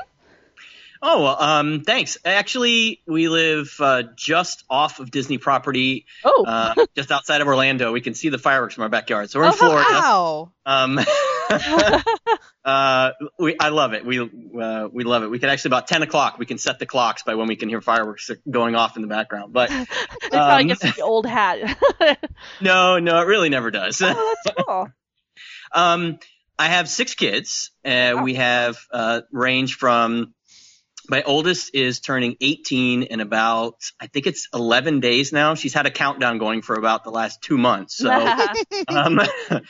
she's the oldest. And then 15, 11, 9, 7, and about to turn 1. Aww. Wow. So I've got the entire spectrum. You have a really interesting story with your little one too, as I recall from reading Meg's posts. Yep, we're actually adopting our youngest. She is turning a year in August, and we adopted her actually out of another state. And she was taken away from her parents, and for various reasons. But we were in a position where we loved parenting, and we were in a position to do it, and decided to jump in with both feet, and it's been fantastic. It's wonderful. It's awesome. So. Yeah, so that's really cool. So why did you choose to homeschool? It's actually it's an interesting story. My wife and I, when we first got married, we had kids right away. We had my oldest right away. And neither one of us had very good public school experiences. And so as my youngest, when she was probably a year or two old, we started talking about what we were going to do and what we wanted to do from a schooling perspective and just in general. Overall lifestyle. And we both kind of thought that we didn't want to do the public school thing, but we were definitely not in a position to do private school or anything that costs money. So we did some research, and my wife went to school for elementary education, and I was kind of in the training education field for the sciences, and we both thought, let's give it a try. And we started at an early age with her. We didn't really start the pre-K kindergarten. We just started doing stuff. and it really caught on fire, and we fell in love with it. And over the years, our reasons have slightly changed. I think I'm a different homeschooling dad now than I even was then. 16 and a half years of doing it. My philosophies have changed a little bit, but I still love it. It's fantastic. And we've done it with all of our kids all the way through. Short stint in the middle. We moved between states, probably about 6 years ago or so. And we had to put them in school for a year, and that galvanized that we really didn't want to do that. And took them right back out. But it was, we've done it ever since. So in the beginning, it was really, I think, just primarily we felt like public school couldn't meet the needs of our kids' learning styles, and not even knowing what the learning styles were. Just It felt like such a machine. It felt like such a mechanism to push groups of kids through and really be kind of a big babysitting service. And not to say that there aren't great teachers or great administrators. I'm great friends with a couple of public school teachers, but we just felt like if we have the capacity to do it, we felt like it gave our kids the best chance to learn. And so we jumped in, and it's one of the scarier things probably have ever done. Cause we were absolutely petrified of, are we going to forget stuff? Are we going to be, smart enough to teach this stuff to our kids is probably one of our biggest, because we felt like, what if we don't know how to teach something, or what if we don't know anything about a topic, or, but over the years, I think the biggest thing is it's really turned into more of a family learning experience. So we've kind of let go of that. We have to know everything. And it's really, how do you find it out? How do we learn it? How do we learn it together? Thank heaven for the internet. Exactly. I like looking through the card catalog when I was a kid. So that's a totally different story. Right. Yeah. Have you always been so actively involved? We should say, what is your enrollment? Yeah, there's a blooper. What is your role in the homeschooling? Well, we really split it. In the very, very beginning, I do work full time. I have an office job. I go to a cubicle and work on a computer. But any other time I'm not doing that, we're really spending with the family and doing stuff. And I have to say, I know one of the questions that you guys sent was, what's our homeschooling style? Right. I've never really found one. I don't really have a label. We've done so much with so many wonderful people and learned so much from so many different styles.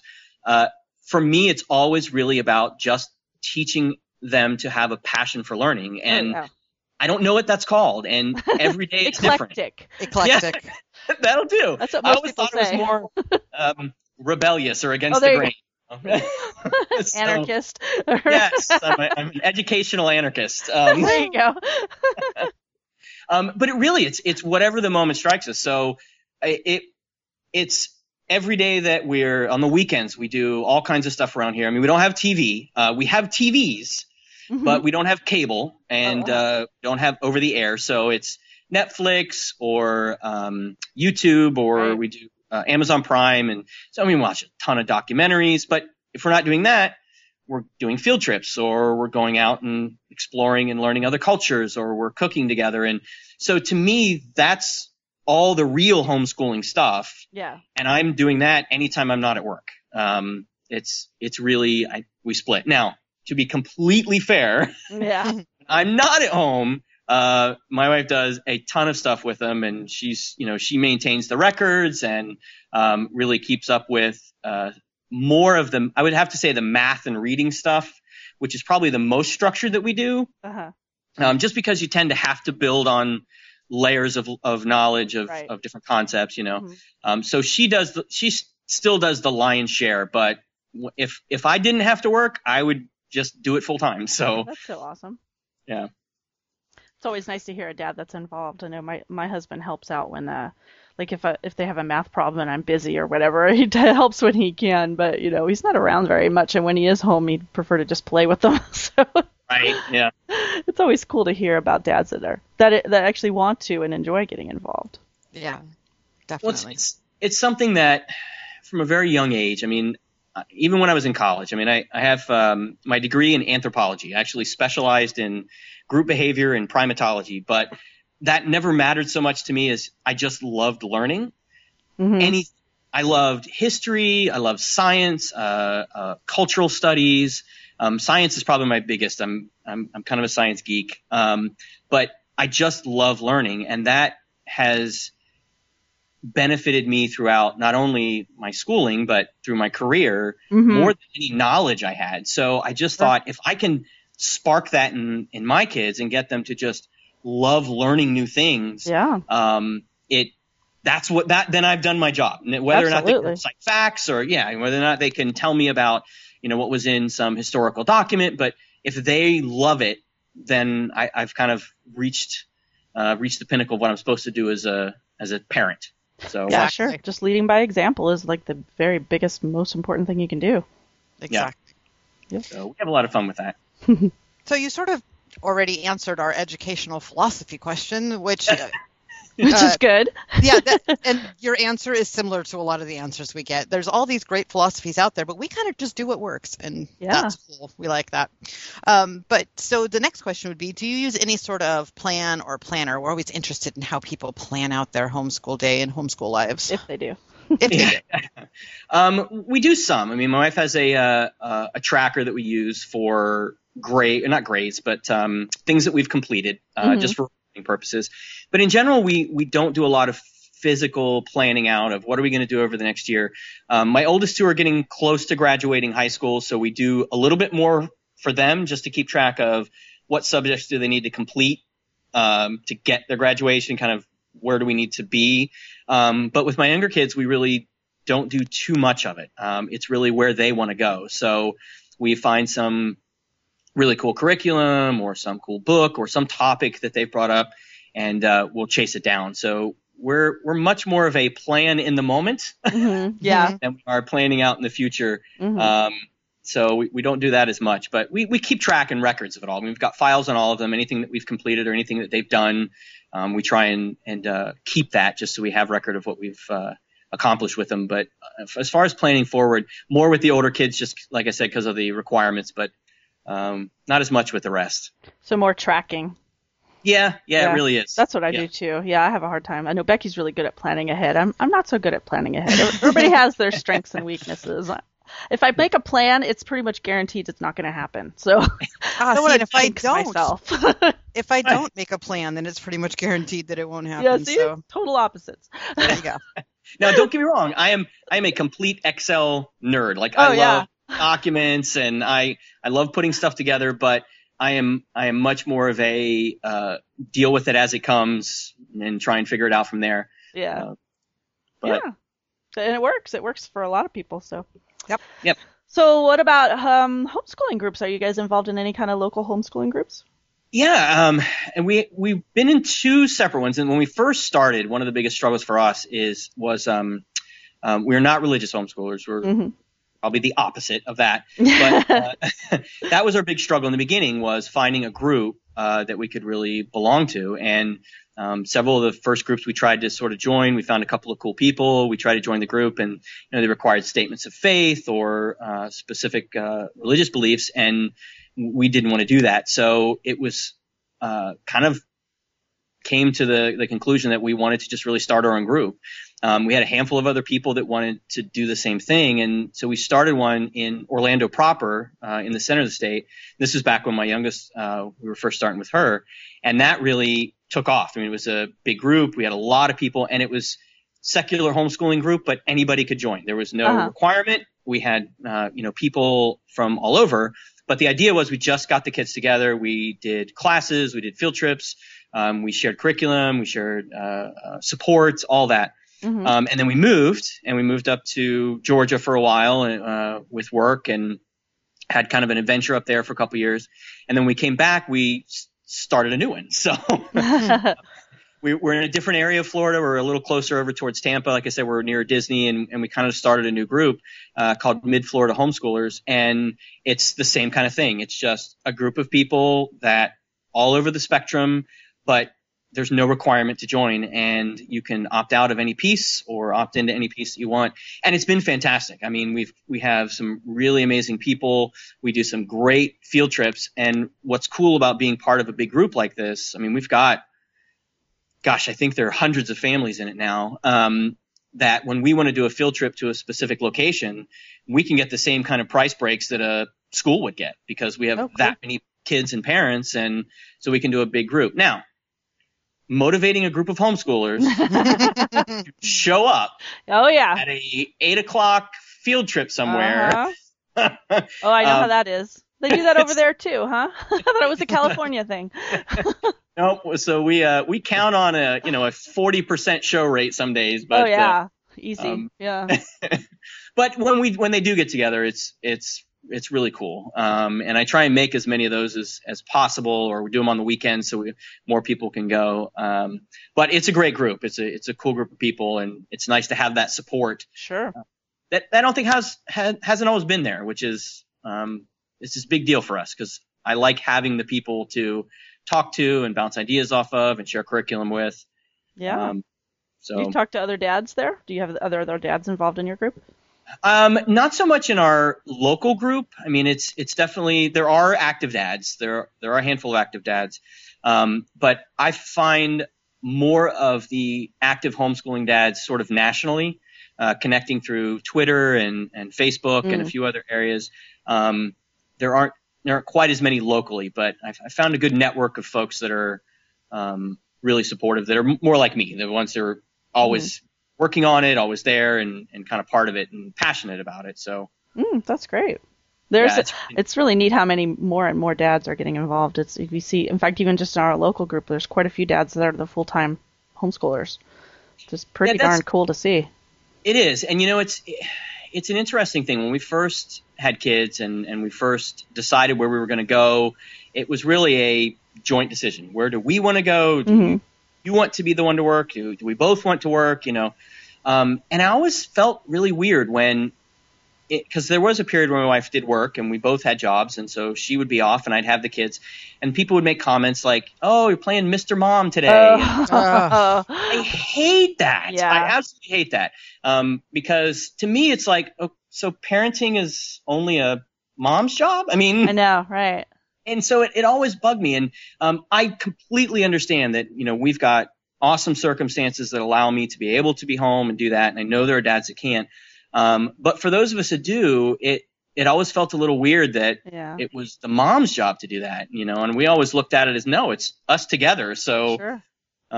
That's what we were doing it for. And a lot of the dads I've met online and through some of those social networks really feel the same way, which is kind of cool. And I see it much more now than I did when we first started. Oh, sure. When I first started, it was definitely completely all moms. Yeah. But nowadays you see a lot more active dads, which is, I think it's fantastic. I love it. It's not so weird to see dads at a lot of the gatherings I've noticed just locally for us. Yeah. It's like not, in fact, when my husband came, because I don't know if you ever listened to the show, but we go to Becky and I are both enrolled in a homeschool charter here locally, so we go to enrichment classes, and there was one time my husband was finally able to get off to be able to go, and I was like, you don't have to worry, there's always dads there. Yeah. You're not going to be sticking out like a sore thumb. There's always at least 2 or 3 dads there, or at least 1 or 2, but usually 2 or 3 or sometimes more, and sometimes grandparents also. So, you know? So it's pretty cool. I always think it's really cool. It's definitely gotten better. And it's funny because in the beginning, someone would ask about, you have kids, and where do they go to school? Oh, well, actually, we homeschool, and you get those weird raised eyebrows, odd look. But nowadays, in the last probably 3 years, anybody I've talked to have got that question either at work or somewhere else. They're like, oh, really? Tell me about it. How do you do that? And at least 3 of them have been other guys that I've talked to who have so cool. young kids, and they're like, I've been thinking about that, and what goes into it, and I feel like I'm proselytizing homeschooling out there, and I'm converting dads, so I feel kind of good about that. Yeah, that's a good thing. Yeah, definitely. Yeah. I know we actually live in a very homeschool friendly area. I know I don't think I've ever had any negative comments in public. Have you, Becky, from our local? Not negative. Though recently I did get quizzed by somebody who was a former principal at a elementary school. Oh, really? Yeah, it was kind of bizarre. But other than that, no, I haven't really had any problems. It's bizarre because we read on all the forums online about all these horror stories of different parts of the country where people are getting harassed or whatever, and it's never happened here. We're in the Bible Belt of California, if you can believe that, and it does exist, and we get nothing but support. I mean, it's just wonderful. I've even had little old ladies going, "Oh, that's so cool. That's so good that you can do that." I'm like, that is so cool that you think that. So, yeah. We haven't had a lot. It's been a long time since we had any negative comments about homeschooling. I guess mostly we get comments about the number of kids we have. So always fascinating the lengths to which strangers feel completely comfortable making comments about. Oh, yeah. God, how many kids do you have? Yeah. Oh, right. Yep. Yeah, so that's worse. But I haven't had any either. And like I said, it's been nice having so many people who really mainstream homeschooling. Oh, absolutely. Has been. So, yeah, that's cool here, too. It's very nice. So let's find out what a day in your life looks like, since that's our main purpose of being here today, and it's the most interesting part, I think. So we know that most people don't really have a typical day per se, but if you had like an ideal day, or I know that you're not always there, but you probably have some pretty good insights as to what goes on during the day, I would imagine, when you're not. Oh, yeah. And we don't have school day or school year. It's all the time, so. Actually, when I saw that question, I was thinking about last weekend we went to a local wilderness preserve here. Oh, neat. And we went for a hike, and we've never been before. And that's one of the things that we try and do is look for places that we've never been, whether it's a historical place, a cultural place, festivals, nature. Definitely, we do a lot of. Mm-hmm. So there's this wilderness preserve not far from here that we've always wanted to try. So we packed everybody up and we headed out, and it was just absolutely fascinating. All day we were seeing all kinds of animals and plants and flowers and all types of stuff. And that really to us is the typical day, because we stop and we pick up bugs and we look at different leaf structures, and it's always on the fly. And when we get back, then we do follow up, or kids do research online and look for things. So that's my ideal day is we're out in the world, we're exploring, we're getting dirty, we're looking for, new stuff. Right. But we do a lot of stuff around the house too. One of the things that especially my middle kids like is we do stuff on Zooniverse. Have you guys heard of that? No. Wow. There's a really, really cool website called Zooniverse.org, and it's citizen science, right? So what they are is they're actual science research projects that are going on, but they typically have so much data the scientist or the lead researcher can't go through it themselves, and so they farm it out to anyone who wants to log on and try it. Oh, wow. And it's things like my 11-year-old, she loves like space and astronomy. She's already told me she wants to work at the Jet Propulsion's laboratory out in Texas for NASA. So we spend a lot of time looking at like galaxies and supernovas and stars. Well, Zooniverse had a project where you sign up, they taught you what to look for, and then they would present you with these telescope photographs of galaxies that this one telescope array had taken tens of thousands of pictures of potential galaxies. And you literally could be the first person ever to look at this photograph because the computer takes this array. Wow. That blew my daughter away. She was just... It's the first human eyes to look at this galaxy, so she has to click on big easy buttons that say, is this a spiral galaxy or a disk galaxy? And so she did that one, and for weeks she would just go on and spend time looking at all these galaxies and classifying. My sons were more partial to there was a project on there tracking California condors. And they had trap cameras set up, and the trap cameras took hundreds of pictures, thousands of pictures of anything that was in the picture. And what you had to do is you actually had to tag the picture and see, what is this? Is it a coyote? Is it a bobcat? Is it a vulture? Or is it a condor? And then if it was a condor, they all have tags on them, so you could see the numbers on them, and you had to type in the numbers. So they would sit there for an hour just mesmerized going through these pictures. So we do a lot of stuff like that. As just, stuff that they love to do, and it things that it teaches them, but they're also just doing it because they have a lot of fun with it. Another one is OSearch. Have you guys been following that? No. OCEARCH is things? OCEARCH. And it's a tracking, it's a research project that's tracking sharks. Oh. And being in Florida, they've tagged, and it actually goes around the world, but there's a handful around Florida. And we check up on, there's a couple of big great whites. They actually name them. There's a big one named Catherine that's in the Gulf of Mexico right now. Cute. And we're watching it. Yeah. So it's like, today she's starting to make a beeline for the West Coast. And we're like, not going to the beach today, you know? Yeah. So, but things like those, and that's something that to me has been such a difference now versus when we first started, is the amount of resources like that are available online is unbelievable. And the access to science, the access to history, to reading, to literature, all of that stuff has just been such a difference from even my oldest daughter to our second, you know. But those kinds of things we do a lot. And those are the types of things I do with them most, are look at those research projects. And then we got a little setup. We're kind of rearranging furniture right now, but we have a little setup where a computer is next to a bookshelf, but on top of the bookshelf, we've got a great big flat screen, and we hook up the computer to that big TV, and then we'll use that. So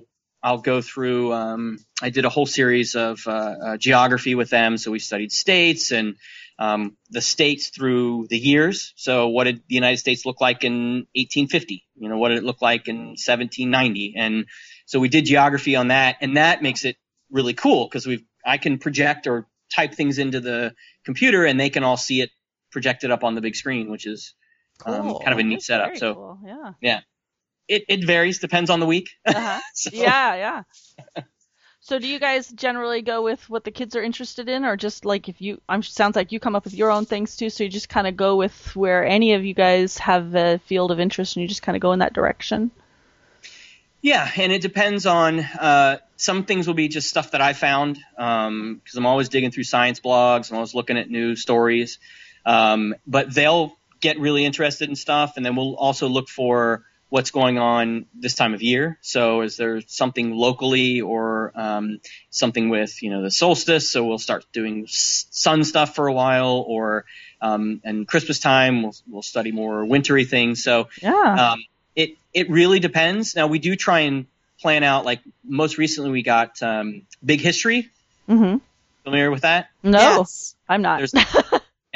There's a really cool history program called Big History, and it literally starts at the Big Bang. Oh, neat. And it's this cool DVD series, and we just got that, and we read about it. My wife and I did, and we looked at it and thought this is really cool, so we bought it, and we're going through that with them. So it's whatever kind of spur of the moment pops up, but some things last longer just because they're longer series, or there's a lot more to it than that. So very cool. So would you guys consider yourselves unschoolers or just eclectic, I guess, huh? A little bit of both. Yeah, a little of both. I'd say we're not radical unschoolers, but just because both of us, our thoughts on public school and how it's not really set up in general for the way people learn, and that we try and make it much more about when we release them into the world as adults, what's the best we can give them to survive, and not only survive, but excel. What can we give them to be extraordinary, to be world changers? And, I spend a lot of time reading Entrepreneur Magazine and looking at the people who really are these figures that think completely outside the box. How did they get there? What were some of the things that drove them there? And it's easy to find. You can find a lot of big people in culture who really made a mark, and it's because they think very differently, and they just went out in the world and had a passion. Albert Einstein or Isaac Newton, or even some of the contemporaries. You think about who's the guy? Virgin Atlantic, the CEO of that. Yeah, I know. So Richard Branson, Sir Richard Branson. So they're you look at how they got there. It wasn't because I was a straight A student in public school and I sat in my chair and I listened to lecture and I did my homework. Right.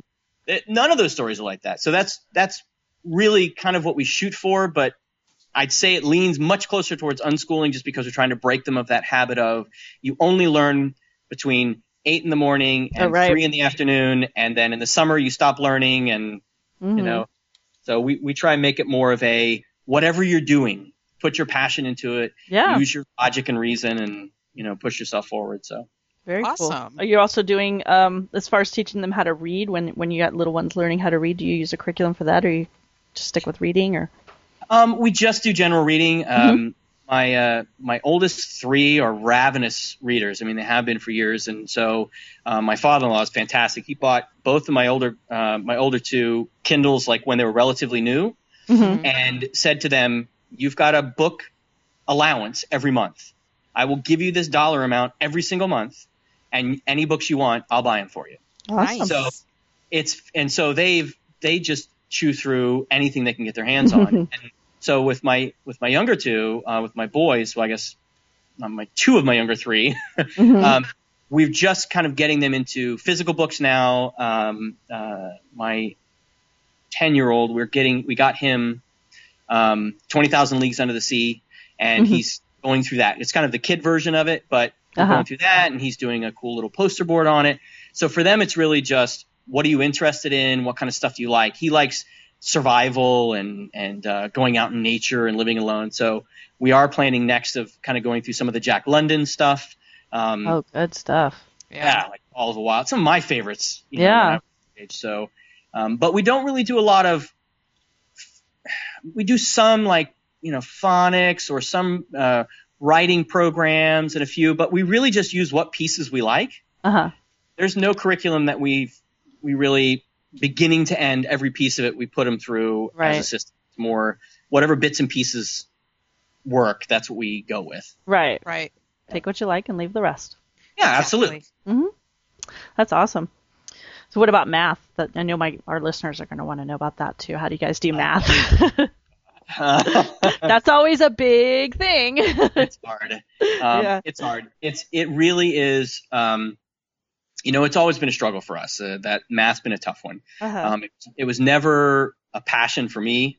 Even being in the science fields, I knew it was a requirement. You sort of had to have it, and neither is my wife. She never really liked it too much, but she's a little bit better at going through it than I am. So for our older ones, which is the hardest because they're going through geometry and algebra 2 right now, which is tough. So she's putting them through it.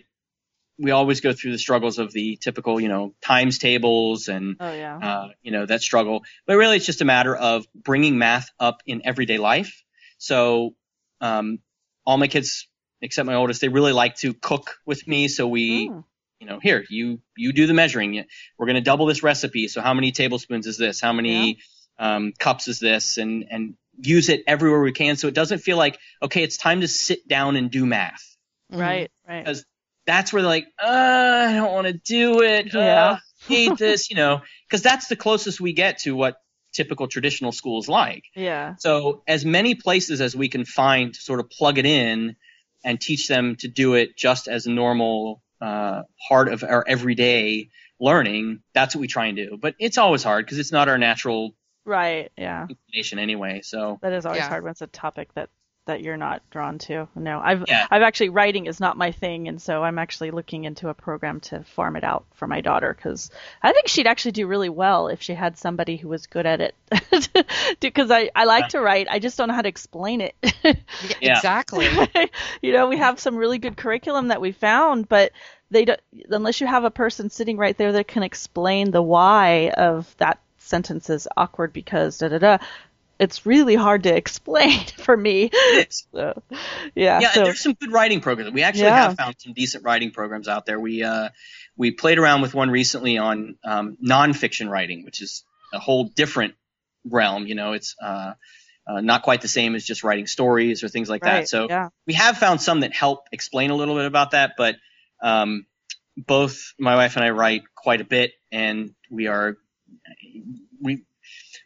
have an appreciation for the structure of a sentence. There you go. If that makes us a nerd, then so be it. But, there you go. But we love that. Cool so now. Yeah. It's cool to be a geek and a nerd now. It is. You're like I missed a generation though, because it was not cool when I was a kid. Right? Exactly. It's all the rage now. It is. All the cool kids are doing it. Yeah, they're all geeks now. You're a geek if you don't know computers now, like the negative connotation if you don't know computers and technology and stuff now, you know. So, very, very cool. So you were saying that you and your wife are working on some kind of a curriculum right now, I think, that you were wanting to talk about. Yeah, actually, it's weird how it came up. When we went to Georgia, when we moved kind of midstream, and we went up there, it was kind of a topic we came up with, doing things for our group up there. I like graphic design, I like to write, and as I mentioned, science. So I started putting together just some workbooks for the group to use, and things that we would use on field trips or group classes. I would teach botany or ecology or something like that. And I just did it for fun.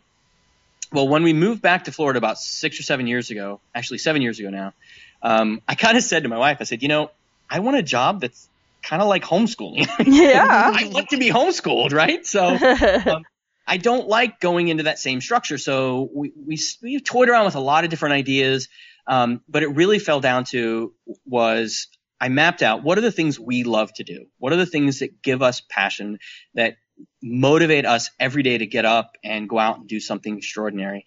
And I made a list. I looked at, we looked at all the things that could be translated to, or what are things that people want to do. And it came down to, look, we love doing this curriculum stuff. And it really was science. I love doing science, and I love teaching kids science.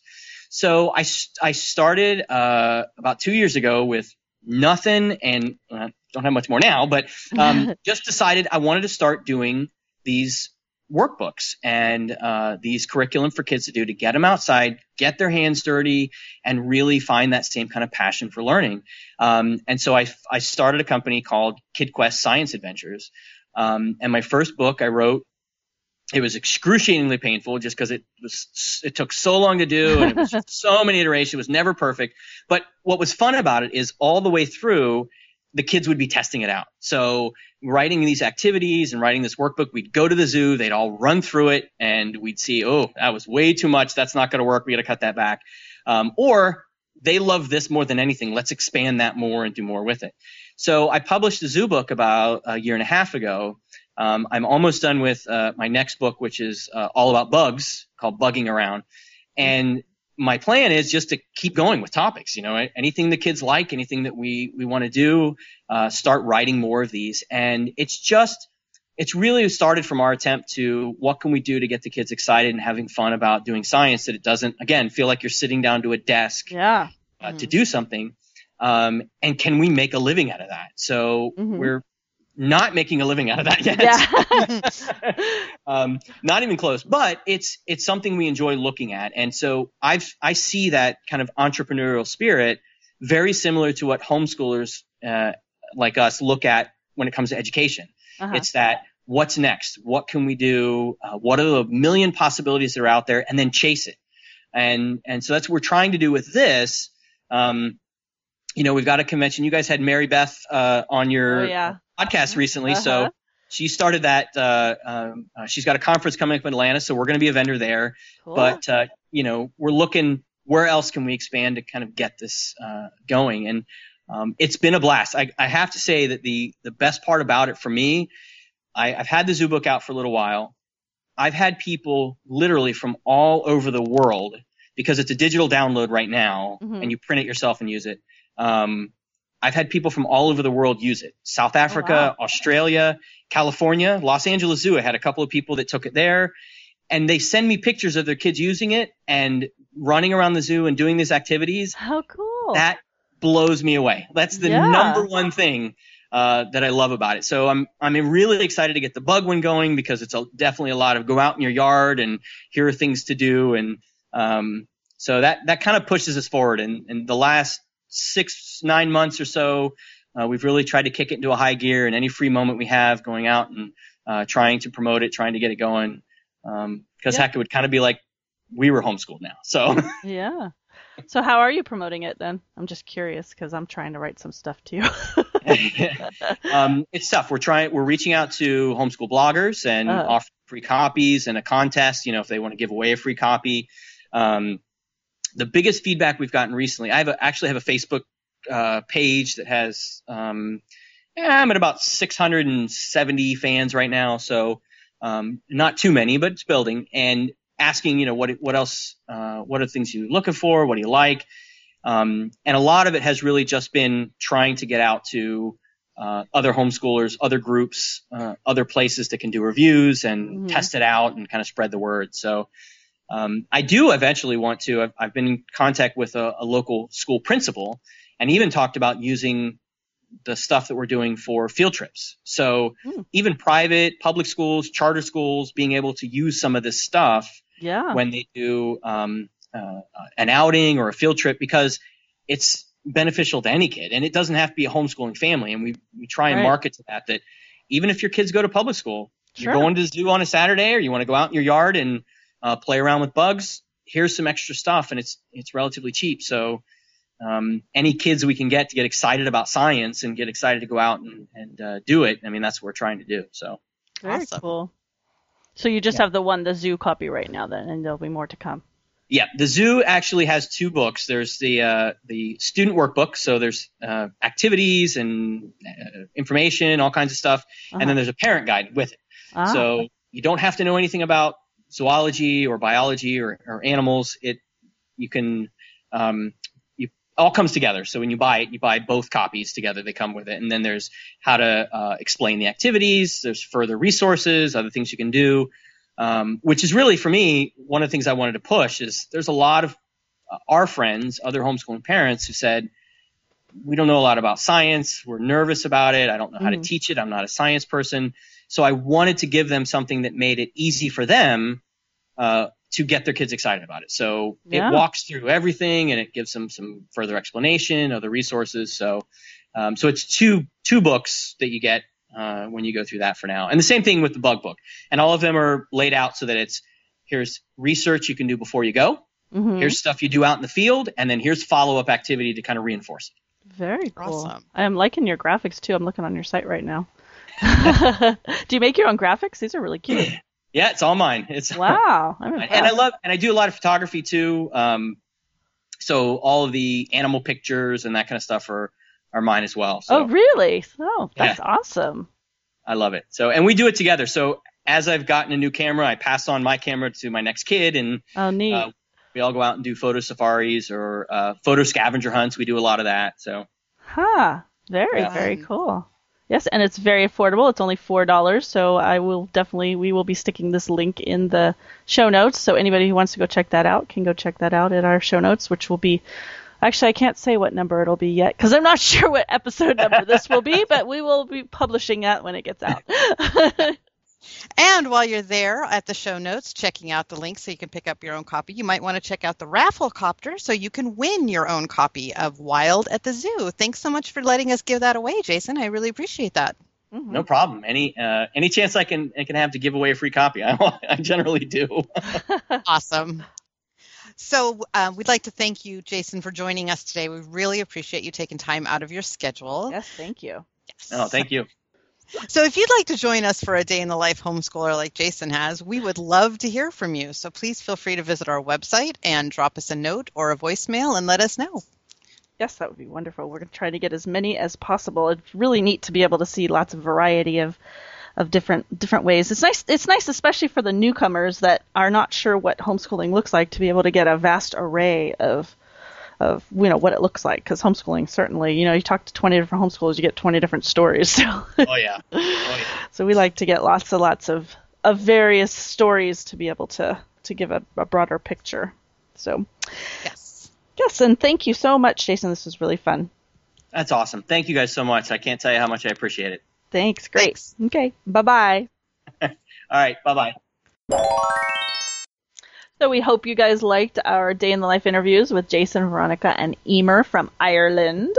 And if you're interested in being interviewed for a Day in Life interview, drop us a line. We are moms@savvyhomeschoolmoms.com. And we're always looking for more interesting interviews, more different people to interview. And now it's time for our Books of the Week. What have you guys been reading, Becky? Well, together we are still working on Magic by Angie Sage. That's the first book in the Septimus Heap series, and we are almost done with it. At 1 or 2 chapters a day, 4 days a week. It's taking quite a while to finish. But you guys are enjoying it. Yes, everyone is enjoying it. Even Dean, which is kind of funny. He doesn't get to listen to all of it because often he's gone to work by the time we start. But when he's here, he's listening, and he's even requested that I read a second chapter sometimes when he's here. So That's fun. And let's see, Danny's not really reading anything at the moment. She's been really super focused on knitting and stuff like that. So we're in kind of a reading lull. But we will get back to it soon, I'm sure. And she's always reading something for her language arts program. So, we're just getting ready to start People of Sparks, which is the second book in the City of Ember series.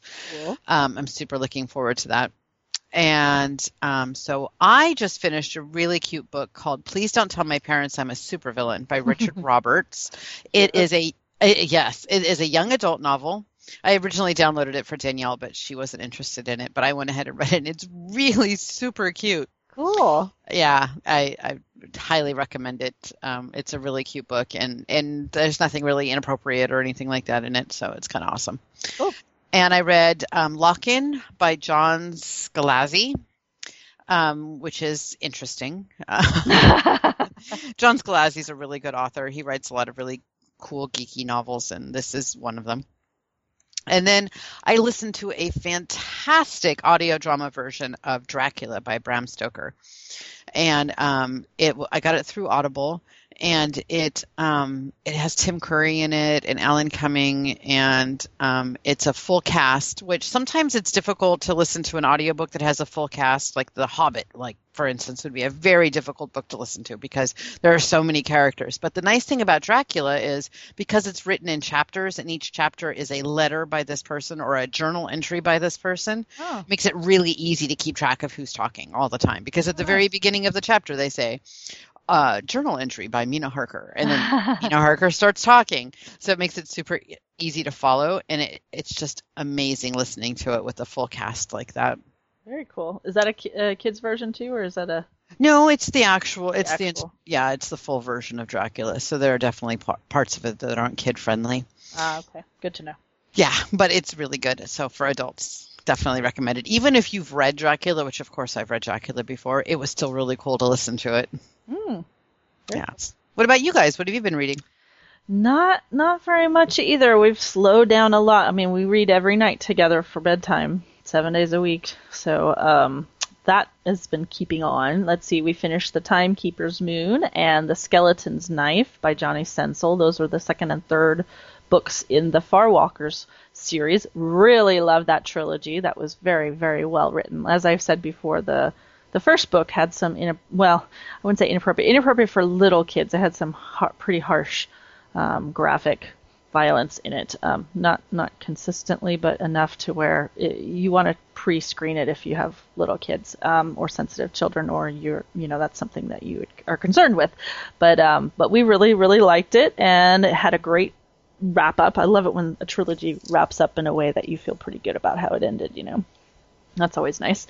And then we moved on to The Whiz Pop Chocolate Shop, which was not very good. And it sounded so good. It's by Kate Saunders, and it was truly horrible. The kids liked it. I mean, they don't care if things are well written, but to go from the Farwalkers trilogy, which was so well written, I mean, just really good quality writing and wonderful character development and plot development, and into just really shoddy workmanship.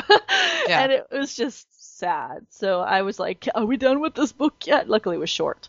So, but I had checked it out to see if Tieran wanted to read it, and he had thought he was going to read it, and he never got around to it. So I'm like, well, we're in between series. Let's pick this up. And oh boy, I was glad when it was over. But we moved into another book that actually we're enjoying. And we're almost done with it. I think we only have maybe 1 or 2 nights left, because we usually read for half an hour to an hour every night before bedtime. And The Boy of the Painted Cave by Justin Denzel.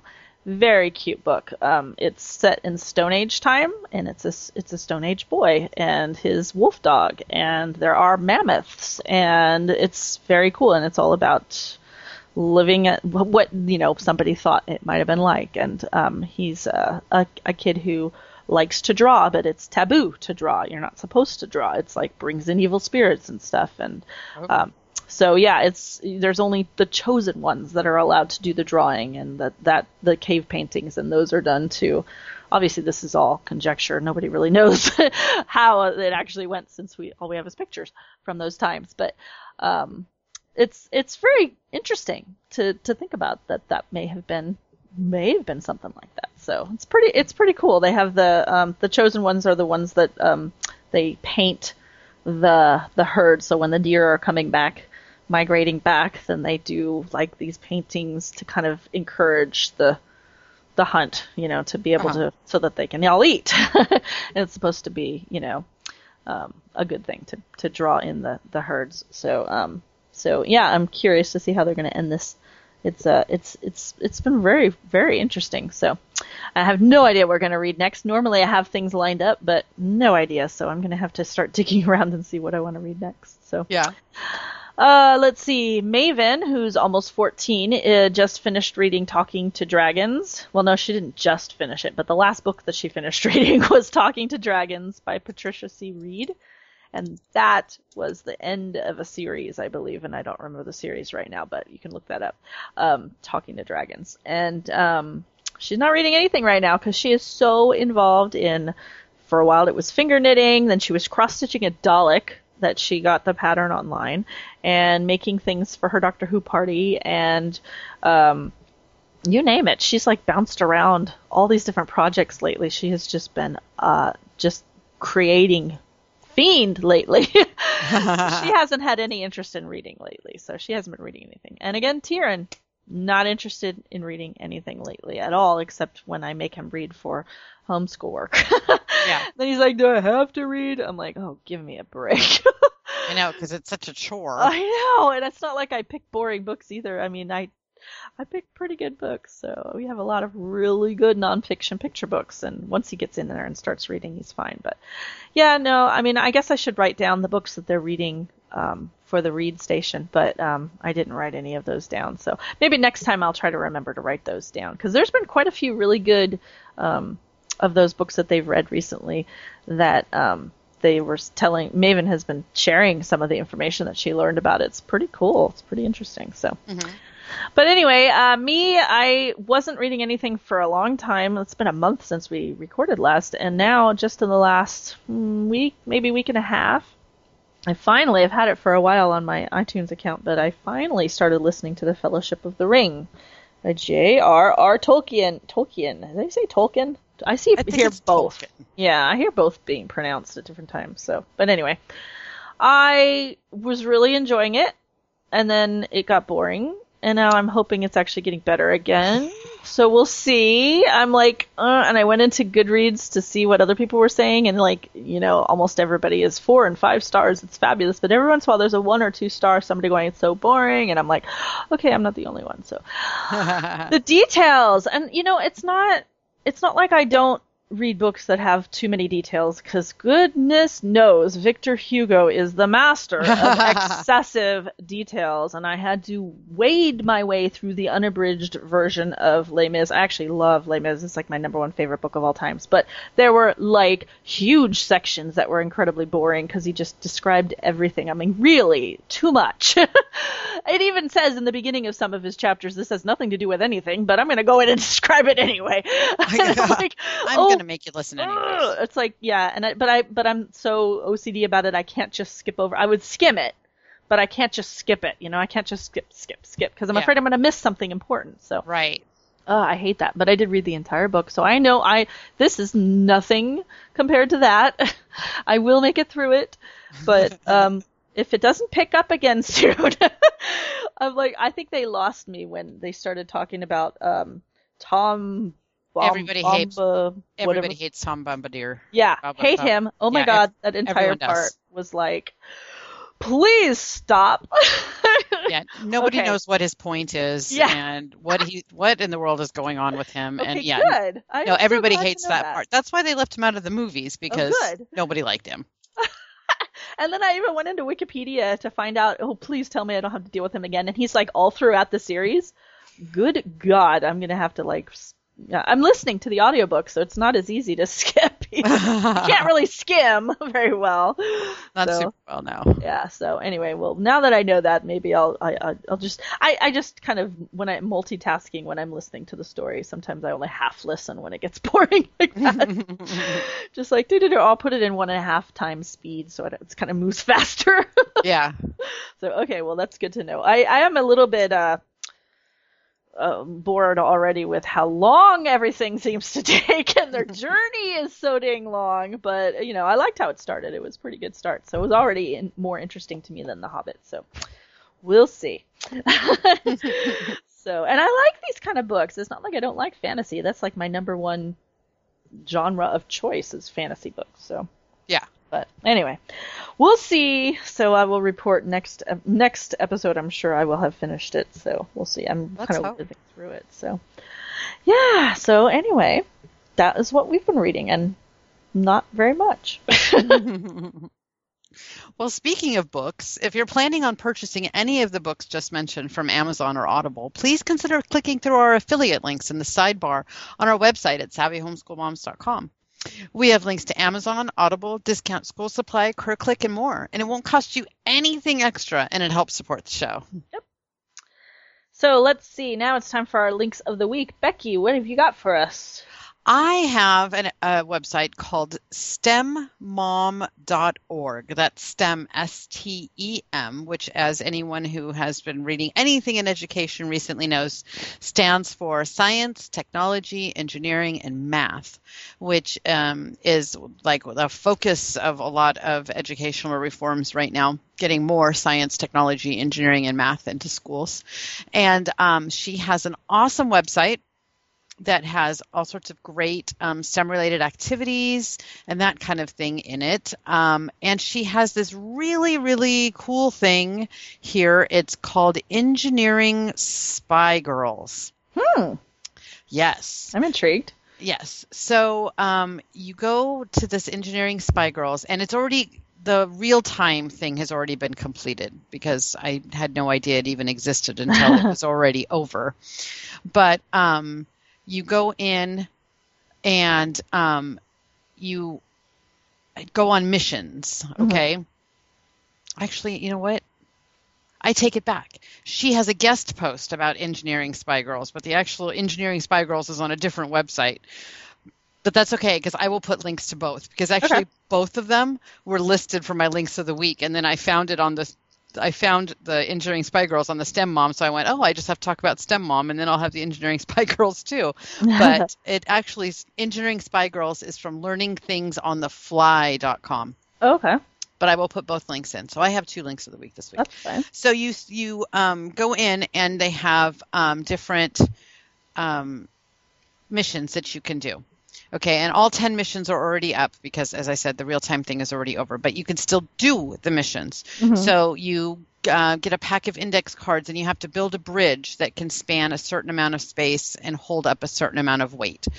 And you can share with the website how you did that, and you can get prizes, which the prizes are printables that go into a mission book. You get like a mission book, and you get a badge, and you get, stickers that go in your mission book and stuff like that when you complete the mission. So there's 10 missions total. It just looked like a really super cute idea for getting girls interested in engineering.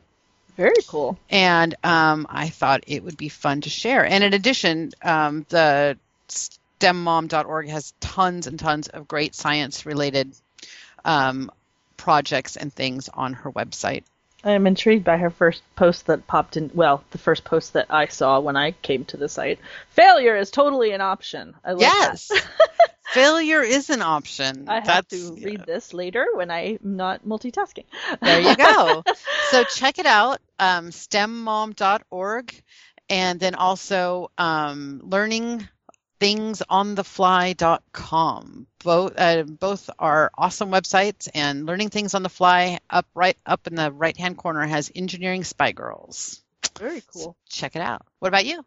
Well, I have been going to The Artful Parent. Actually, it's artfulparent.com for quite some time now, and I finally realized that I've never used it as my link of the week. So here we go. It is fabulous. There is a bajillion cool, and that's a real word, you know. It is now. It is now. Projects, art projects, everything you could possibly imagine. I have pulled so many cool projects from this woman's site. I am on a bunch of different Facebook groups that post. I see her post all the time from other people sharing her projects, and I have used quite a few of her projects. And every time I go looking for a specific type of project, it always comes up with an Artful Parent project. And I'm like, oh, cool, I like her. She has cool projects. And like she has like a bunch of just melting beads projects. Like she's really into melting beads. And I think I may have mentioned, I don't know, I think I mentioned in another episode that we had done this recently. Not the fuse beads. This is where you take like pony beans and you melt them in an oven. Oh. She actually started doing it in her barbecue because the fumes are so bad. And it was, Lovely. oh lordy, it was bad. I have to, I'm thinking of taking my toaster oven outside next time if we do it, if I can get something small enough that will fit in it. But anyway, we did it in pie tins. I don't think that would fit in there, but I'll find something smaller. But anyway, it's very cool. There's she's really into melting beads, but that's not anywhere near all that she does. There's, so many.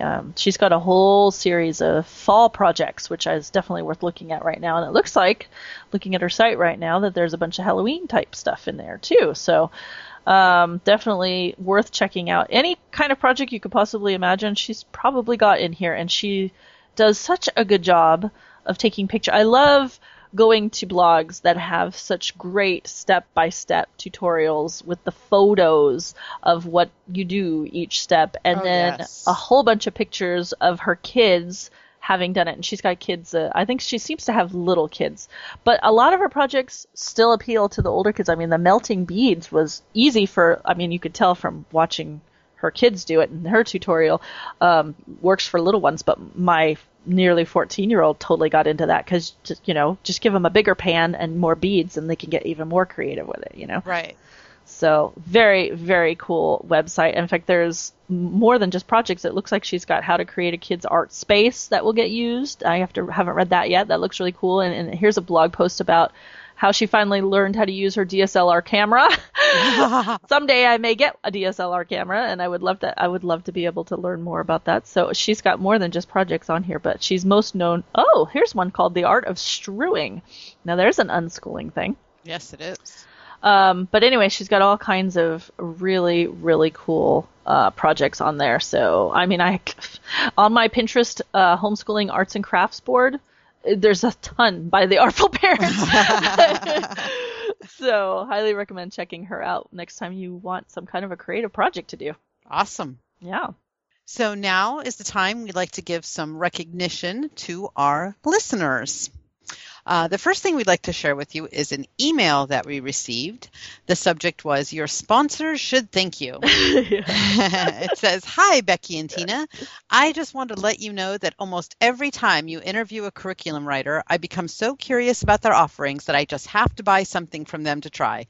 Love the show, Robin." Well, thank you, Robin. And I'm sure that our sponsors and our interviewees all would very much appreciate that. Yeah, definitely. I hope that's true of more people too. Yes. And from iTunes, we have, I don't know how you say this, Stog. I am not I'm sure that it's probably not anything near what I just said. But anyway, you know who you are. Says, lots of useful information for both the new and seasoned homeschooler. I love this podcast. I'm in research mode in anticipation of homeschooling next year, and these ladies have given me so much useful information about curriculum, scheduling, books, and other homeschooling resources. I enjoy listening to their podcasts on my daily walks as well as while cooking dinner and cleaning up, which makes the drudgery of those tasks bearable. Thank you, Tina and Becky, for taking the time to provide listeners with such valuable information and for allowing us to peek into your lives by listening to your chit-chat. And if you want only content and no chit-chat, Tina provides a time code at the beginning of the podcast so you can skip it. Your show notes and list of links are invaluable. I know how much time maintaining just one blog and Facebook page requires, and you both run multiple high-quality blogs, Facebook pages, and groups, and the podcast. Thank you for all you do, and please don't stop. Thank you. Oh, my goodness. That is very, very sweet. Yes, we do far too much, don't we? We do. We really do. And I don't know if I'd say high quality just because I don't update my stuff regularly. Just for the fact that I don't update it, I don't feel like it's high enough quality. I feel exactly the same way. I'm so terrible at updating. I wish I had more time. I really do. But, you have all of you guys know how it goes. So I feel good in that, knowing that you guys all are going through it with us and you understand. Exactly. So, but we keep trying. So. Exactly. Yeah, very fun. So I think that about covers it. Was that everything? I think so. All right. So if you like our show, please leave us a review on iTunes and tell your friends all about us. For links to resources shared in this episode and to view notes on all of our shows, you can visit us on the web at savvyhomeschoolmoms.com. And you can find the show notes specific to this episode at savvyhomeschoolmoms.com/48. And while you're on the site, you can drop us a note or a voicemail and let us know if you have any ideas for show topics or guests. Well, goodbye, everyone. Have a great week, and come back and take a break with us again next time. Yep, goodbye. Bye. We do enrollment classes. Yeah, okay. Learn how to be enrolled. And I'm... Sorry. Homeschooling... No, not homeschooling. Redo! Lydia, who is our fellow, like we're belly dancers. God, I can't talk today. So today we are happy to be joined by see, I've already messed up. I was trying to think of what word. I was like, a friend, a follower, listener is the word I was looking for, but started coming out. I don't know. All right, let me try that again. Take 2. Becky and I are echoing. You're not, but Beckoey, yeah. Beckoey. I have a new name, Beckoey. And so, I have no idea what I'm going to say, honestly. I'm usually really good with transitions, but today I'm just not doing so hot.